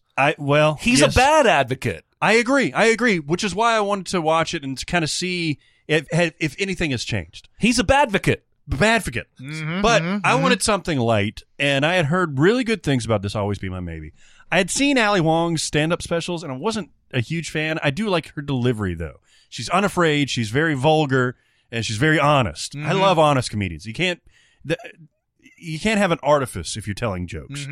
And so she and Randall Park's character, it starts off in San Francisco when they're very young, and they live next door, and they're best friends. right? And they just get along. They do everything together. She's always coming over to his parents' house because her parents are always working. And her mom is a really good cook, so she teaches her how to cook. She's Korean. And so they grow up and they go through high school and all that stuff. And finally, on their final year of high school, they fuck each other. They have sex in the car, in the back seat. Bow chicka. And Hell yeah. This is in the trailer, so I'm not giving anything away. Afterwards, it's so weird and awkward that Randall Park's character, Marcus, he says some mean shit to her. He said such mean shit to her that they don't talk for 15 years. In that 15 years, she has now become a celebrity chef at the level of like a Bobby Flay or a Gordon Ramsay or something like that. Sasha. And so she's in L.A. She's going to all these like events and sparkly and sprinkly and stuff like that. Yes. Meanwhile, he's a weed-smoking musician in San Francisco that works for his father and lives at home. But the relationship, it's not antagonistic. It's not weird. He and his dad are best friends. Like his dad comes in and he's like, he's doing like a little dance and he's smoking a joint and stuff like that in front of the mirror. And his dad comes in. He's like, "What are you doing?" He's like, "Smoking weed and doing a little dance." And he's like, "Oh, okay." And he starts doing like a dance off with him. It's really, really fun. So eventually she comes up to San Francisco and they reunite.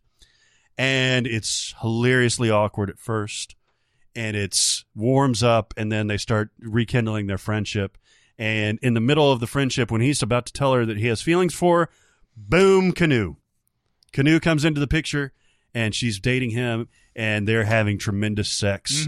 And like I said before, like I've seen the trailer where he's doing his thing and, this is for a part and like, I miss your scent and all that stuff. But it goes on and on and on and on and on and on. And it's fucking hilarious. That certainly is due all the praise that he's getting. And then it subverts a lot of the rom-com stuff towards the end. So then you're telling me Randall Park ends up with Canoe? Man, that would have been awesome. It would have been awesome. By the way, the scenes with him and okay. Two more things about this movie. The stuff between Randall Park and Keanu Reeves becomes hilariously antagonistic.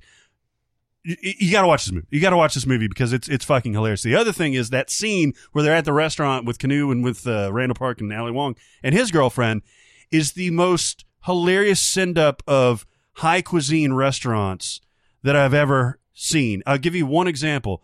First off, when Keanu comes in, the waiter comes over. He's like, "Do you have anything that plays with time?" And he's like, "How do you mean?" And he's like, "Just the concept of time. Do you have a dish that plays with time?" And he's like, "Yes, I've got a dish." And he's like, "We have this sous vide steak that you have to wear headphones and listen to the dying sound of the animal that made it." And it cuts to Keanu. They get these headphones on, and before he goes into it, he's listening and he gets teared up, and he's like, "I'm sorry." And then he just starts eating it. It's fucking great. Oh, man. Awesome. This is a high recommend. I haven't laughed so hard in a long time. Is the Mariah Carey song in there anywhere? No. That's my favorite song of hers. Yeah, they do have a D'Angelo song. The D'Angelo video where he's naked and I forget the name of I think it's like Untitled One or something like that. That's where they have sex too. Okay. And they have sexy sex, by the way, towards the end of this movie. Yeah, Sexy Nice. sex. it was very important, apparently, for Ali Wong to show Asian people like doing things that you typically see white people doing on screen, like having sex and showing the sex, not the penetration, but like the showing of this. That'd be a completely different story. Yes. And this is it's the guy Dopinder from Deadpool. Plays in Randall Park's band, and one of the characters is lesbian, and he gets weirdly uncomfortable. He's like, "Well, I am LGBTQIA allied," and then he goes up to her and he's like, "Thank you for your service."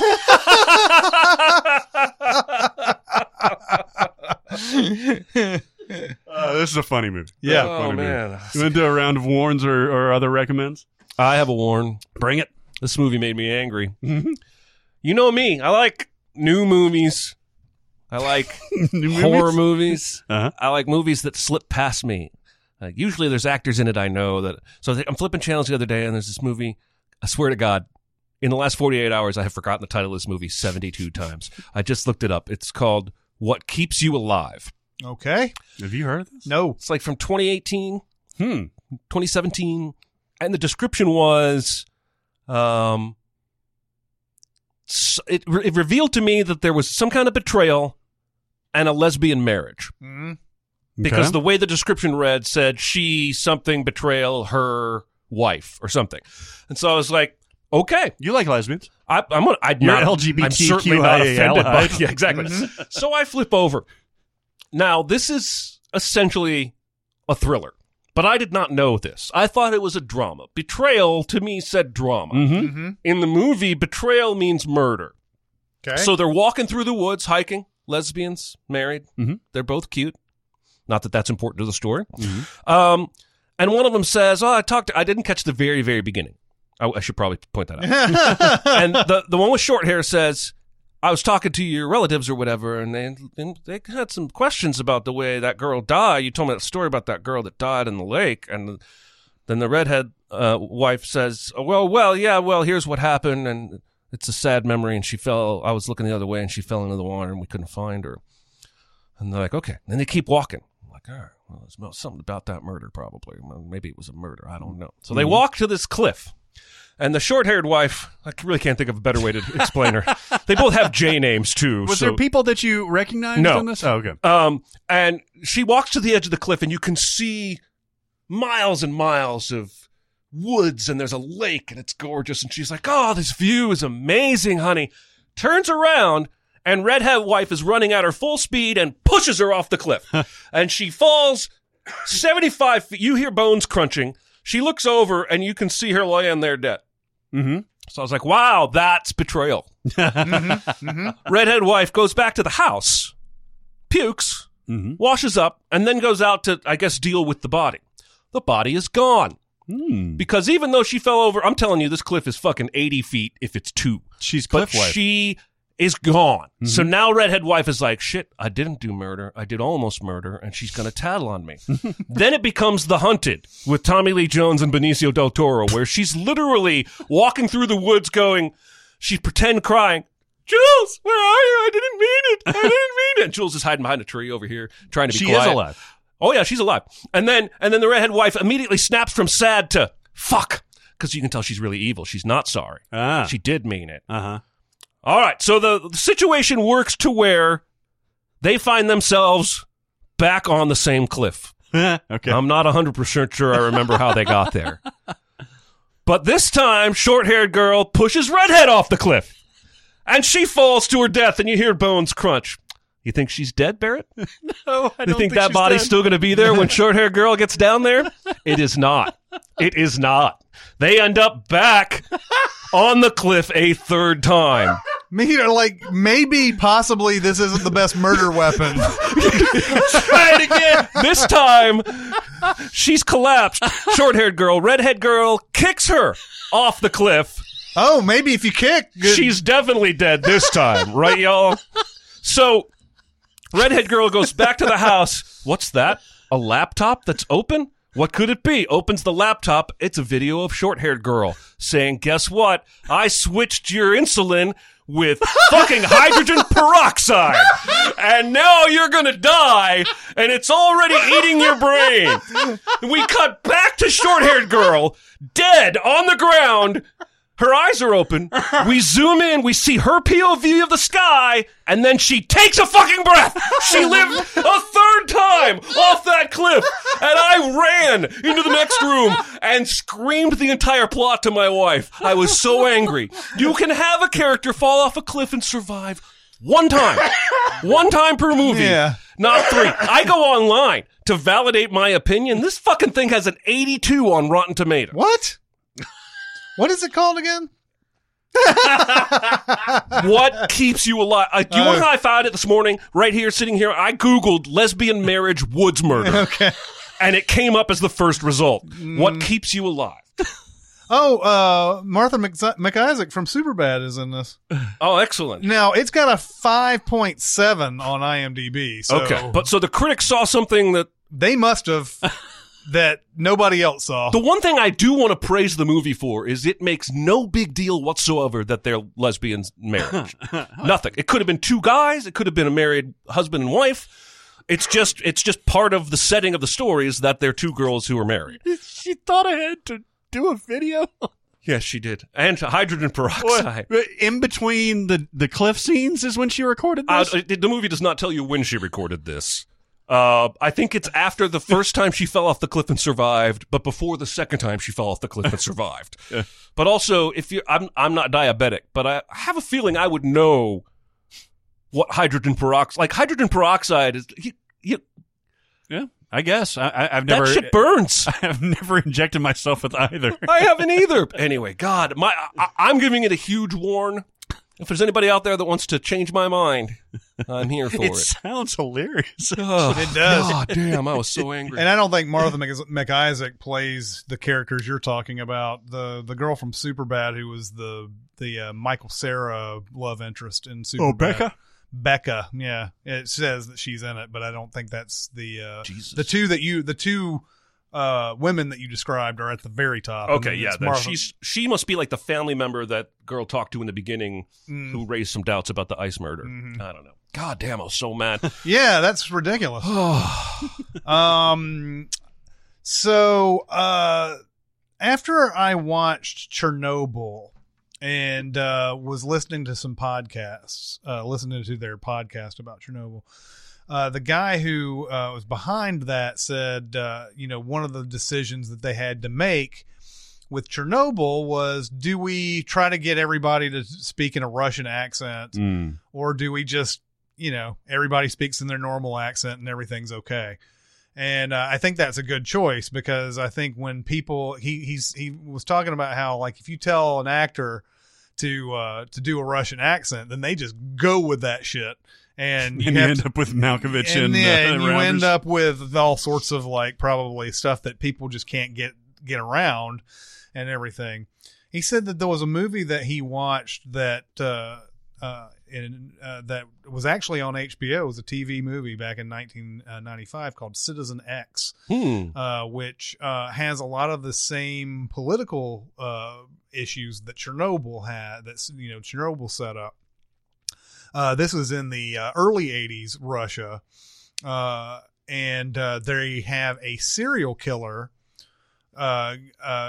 killing kids, and because the Soviet Union's this huge bureaucracy and everything, they appoint people who they think can possibly solve this and everything. Stephen Ray is the guy who plays the main investigator guy in this. Donald Sutherland plays one of the politicians who's the head of his department and everything. But the Soviet Union didn't have any kind of techniques like the FBI did back in the day. They didn't know how to solve murders like this. They didn't know how to get inside the head of a guy like this. And the solution of the Soviet bureaucracy to try to figure out who did this, Stephen Ray sitting there saying, we need to get in contact with the FBI. We need to have them tell us how they do this stuff and everything. And that's a big no-no. The Soviet Union does not want to admit that they don't have these things that the Americans have. And they don't want to reach out for help and seem weak and everything. So Stephen Ray's basically investigating this with both hands tied behind his back the entire time. And Joss Ackland, who is in Hunt for Red October, plays one of these other Soviet bureaucrats in this. So you get to hear Joss Ackland again. He gets into his Russian accent. But they're the government's basic position on how to solve this murder without contacting the FBI, without like really going through the investigative techniques that you need to do, is to round up all the homosexuals that they can possibly find who would have perverted ideas of some sort and would be capable of doing this type of thing. And of course, it's very wrong-minded and stupid. Yep. And meanwhile, Donald Sutherland, who is basically in Stephen Ray's corner, but is trying to get him to think like a politician does. You know, you don't get what you want by calling everybody stupid. You have to kind of be quiet until you can come up with a solution that everybody can agree on. And they couldn't agree on the stuff that Stephen Ray was asking for in this whole thing. Even Sutherland, there's a point where, you know, they're rounding up homosexuals and they're asking them questions. He's like, oh man, we got so much good gossip out of this guy. We got, you know, and that's all he seems to care about is this gossip. And it's not true. It actually pays off later, but you know, it's weird not knowing. It was weird knowing that the Soviet Union didn't have the right they weren't equipped to investigate somebody like this. The guy who plays the killer in this, if you're a Billions fan, is Paul Giamatti's dad in this, and you know the way he goes about it, like he doesn't even really try to hide it. It's just, I mean obviously hides it enough that nobody knows that it's him, but Stephen Ray, very beginning of it, thinks that these kids are being abducted at train stations, and he's right. He's right about that. And they even get this guy at one point. Stephen Ray goes into the train station and arrests this guy. And because of some weird DNA thing that happened back then, they couldn't prove that it looked like it was somebody else's DNA. That's a question that, by the way, the movie puts a text thing at the end about that. They swear up and down that the DNA that they found at all the crime scenes didn't match this dude who ended up getting convicted for all the crimes and everything. And I know that's spoilery, but really it's the method as to how they get to it is that's more interesting than, because you know who it is at the very beginning of it and everything. The other part of it too is that they get a psychologist to come in and try to write up a big paper on what he thinks this person who's doing all this stuff is.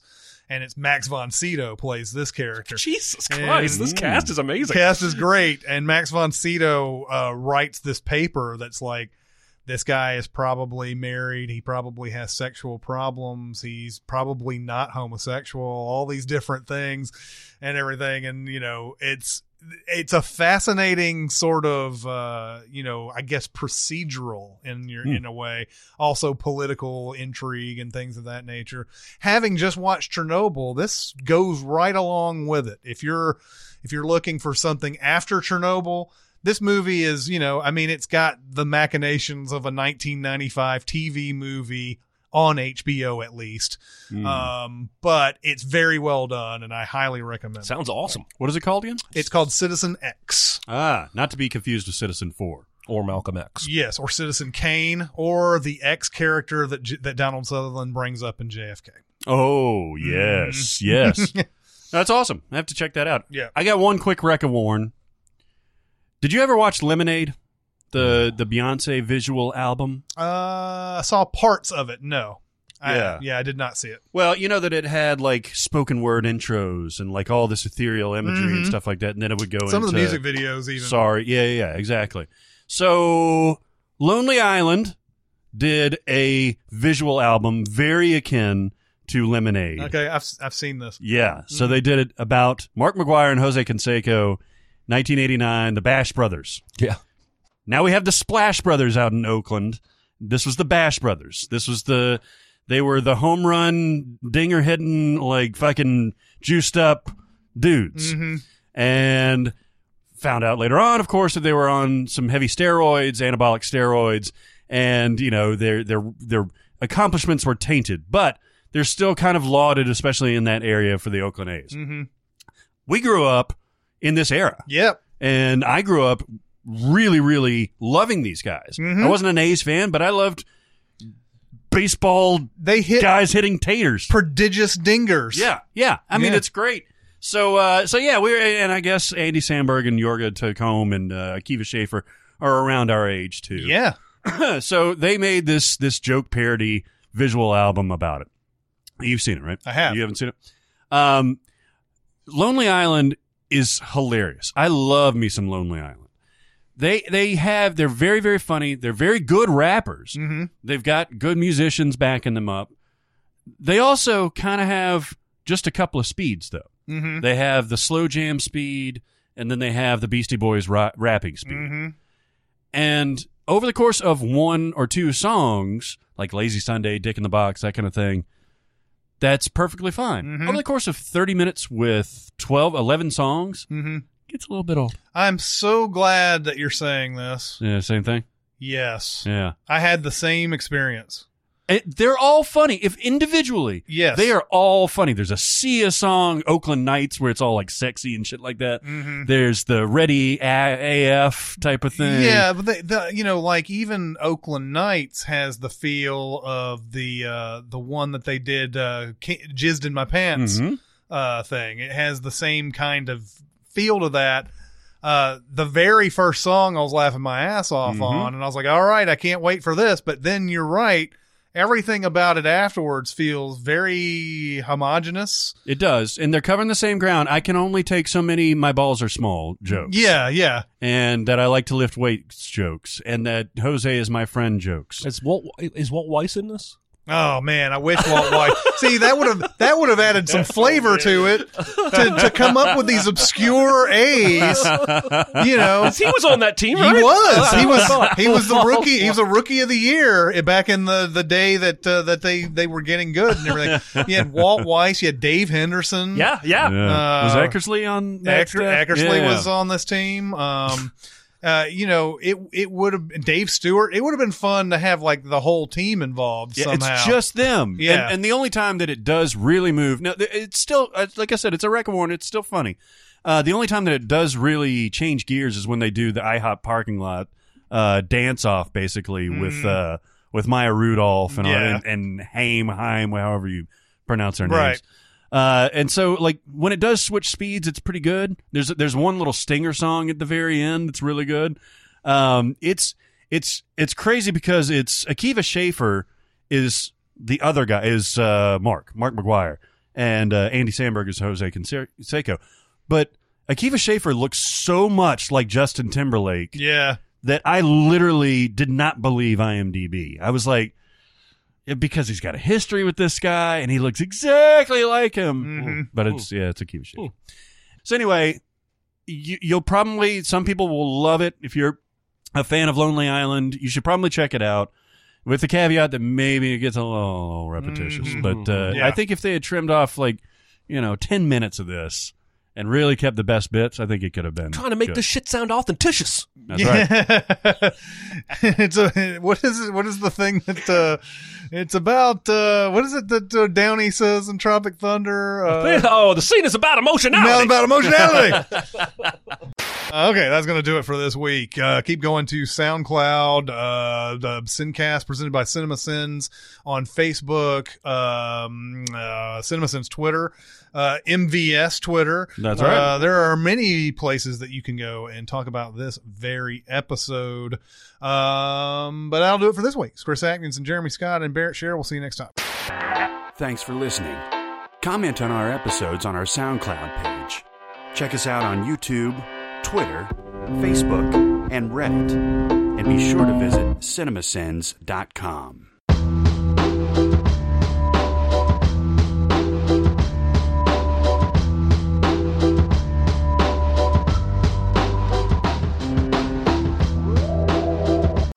I love Seattle. I wonder if I could afford to live out there.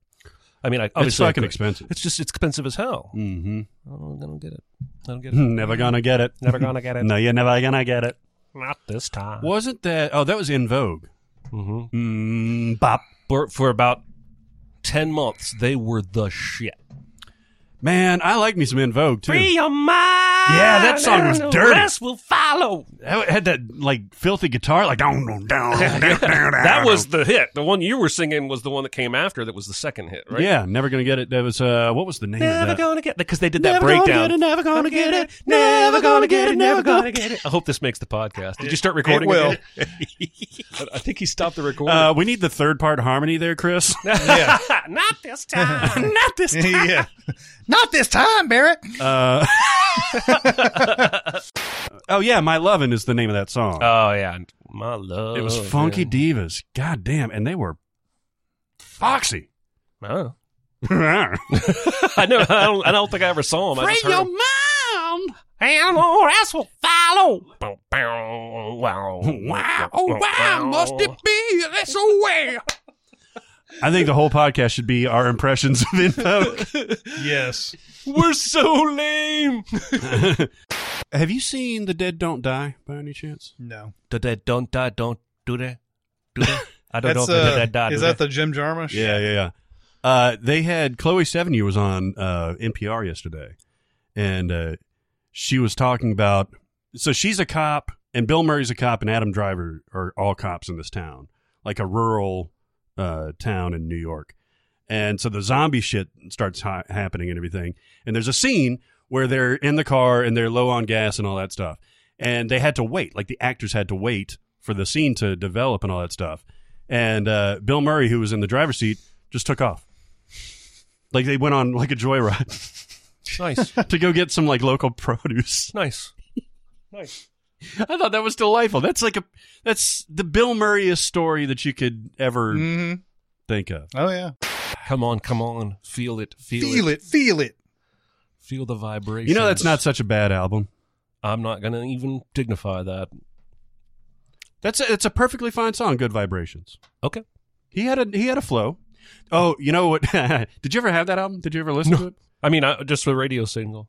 Did you ever listen to it, Chris? Marky Mark and the Funky Bunch. No, I never heard the album. What was the... You think there's a guy out there with an Instagram bio that reads former member of the Funky Bunch? Absolutely. There's a dude named Hector Barros who's in it, Terry Yancey, Anthony Thomas. I'm sure they trade on that. Are you kidding me? We're the Funky Bunch. I wouldn't. Music for the People, 1991. So I think it was the last track on the album. Is a song called Wild Side. And it's like a rap version of Lou Reed's The Wild Side. That song, how does that song still get played? Which one? Lou Reed song. Well, it was crazy. Chris was listening to it on the radio, Break Up With Your Girlfriend Because I'm Bored. Mm-hmm. And apparently the MTV version, because the song goes Break Up With Your Girlfriend Because I'm Bored, you can hit it in the morning like it's yours. And apparently in the MTV version, they edited out Hit It. Yeah. Mm-hmm. And so you can, in the morning. Well, and it makes it worse because I thought she said a lot worse there. Well, she's got shit all over her. Yeah, I thought I like when it says you can in the morning, and I was like, what is she saying there? You fuck my pussy in the morning? It might as well have been that, right? And then you can fuck. Yeah. Let me get very specific on where. That's what I thought. But then I'm in his car and I hear you can hit it in the morning. I was like, oh, fucking MTV. all fucking MTV, man. Can't say anything involving sex or naked or some of the mildest swears ever. You know what was a sexual innuendo minefield of a movie to sin was Paddington 2. Oh, really? Because there's a part in there where he shaves off dude's head, a stripe of this guy's hair, and then smears marmalade on it and puts the hair back on. And the man reaches back and says, "What is this, marmalade?" And Paddington goes, "Harry marmalade." And I wrote about 16 different jokes. Oh, man. And ended up on the one that's in the script. But then later on, somebody goes, "Nobody squirts condiments on my apron." It's just like, oh, God, I can only do so many euphemism jokes. Jeez. You know, what's funny is I was going through Chamber of Secrets, the Sins video, because they had used that YouTube edit function. Oh, yeah. And that video is really funny. Like, it ends with, because it ends... The second to last series of sins is like basically the end of the movie. Mm-hmm. And then you go back and you're like, let's talk about how negligent these teachers are. Oh, God. That was like a series of like 20 sins. That sin goes on for like 2 minutes. But it's tallying each sin as it goes along. Yeah, it is running on. Like it's a comma, but you'll get the ding. Yeah, yeah. And the cat's in the cradle and the silver spoon. Yes. I tweeted at the end of Cats in the Cradle, like Yeah, the kid's turned into the kid's version of an asshole, but at least he says please when he asks for the car keys. Oh, yes. That was inspired. By the way, my second favorite tweet ever was the one that I just did the other day, where it was the Pavarotti film for that Ron Howard is doing. Mm-hmm. I tweeted out Lady Gaga voice, musical notes. I'm a tenor man, I sing and make the people watch me. Pavarotti. Got nothing. Like 6 likes. The best tweets always get ignored, God man. damn it. And then I responded to one of Frank's tweets saying, I don't like King Kong or Godzilla. He stepped on my house, and it got like 150 likes. I was just like, I officially give up. I cannot predict Twitter at all. No. It was Paganini. Yes. Pavarotti is a tenor. Paganini is the composer. What is that from? For October. Oh. Courtney B. Vance. You better be safe and just cut everything I said about the uncomfortable boner. All right. Even though in the room I think it makes sense. It does make sense. I'm with you. I'm with you with your uncomfortable boner. But That's definitely an outtake. yes.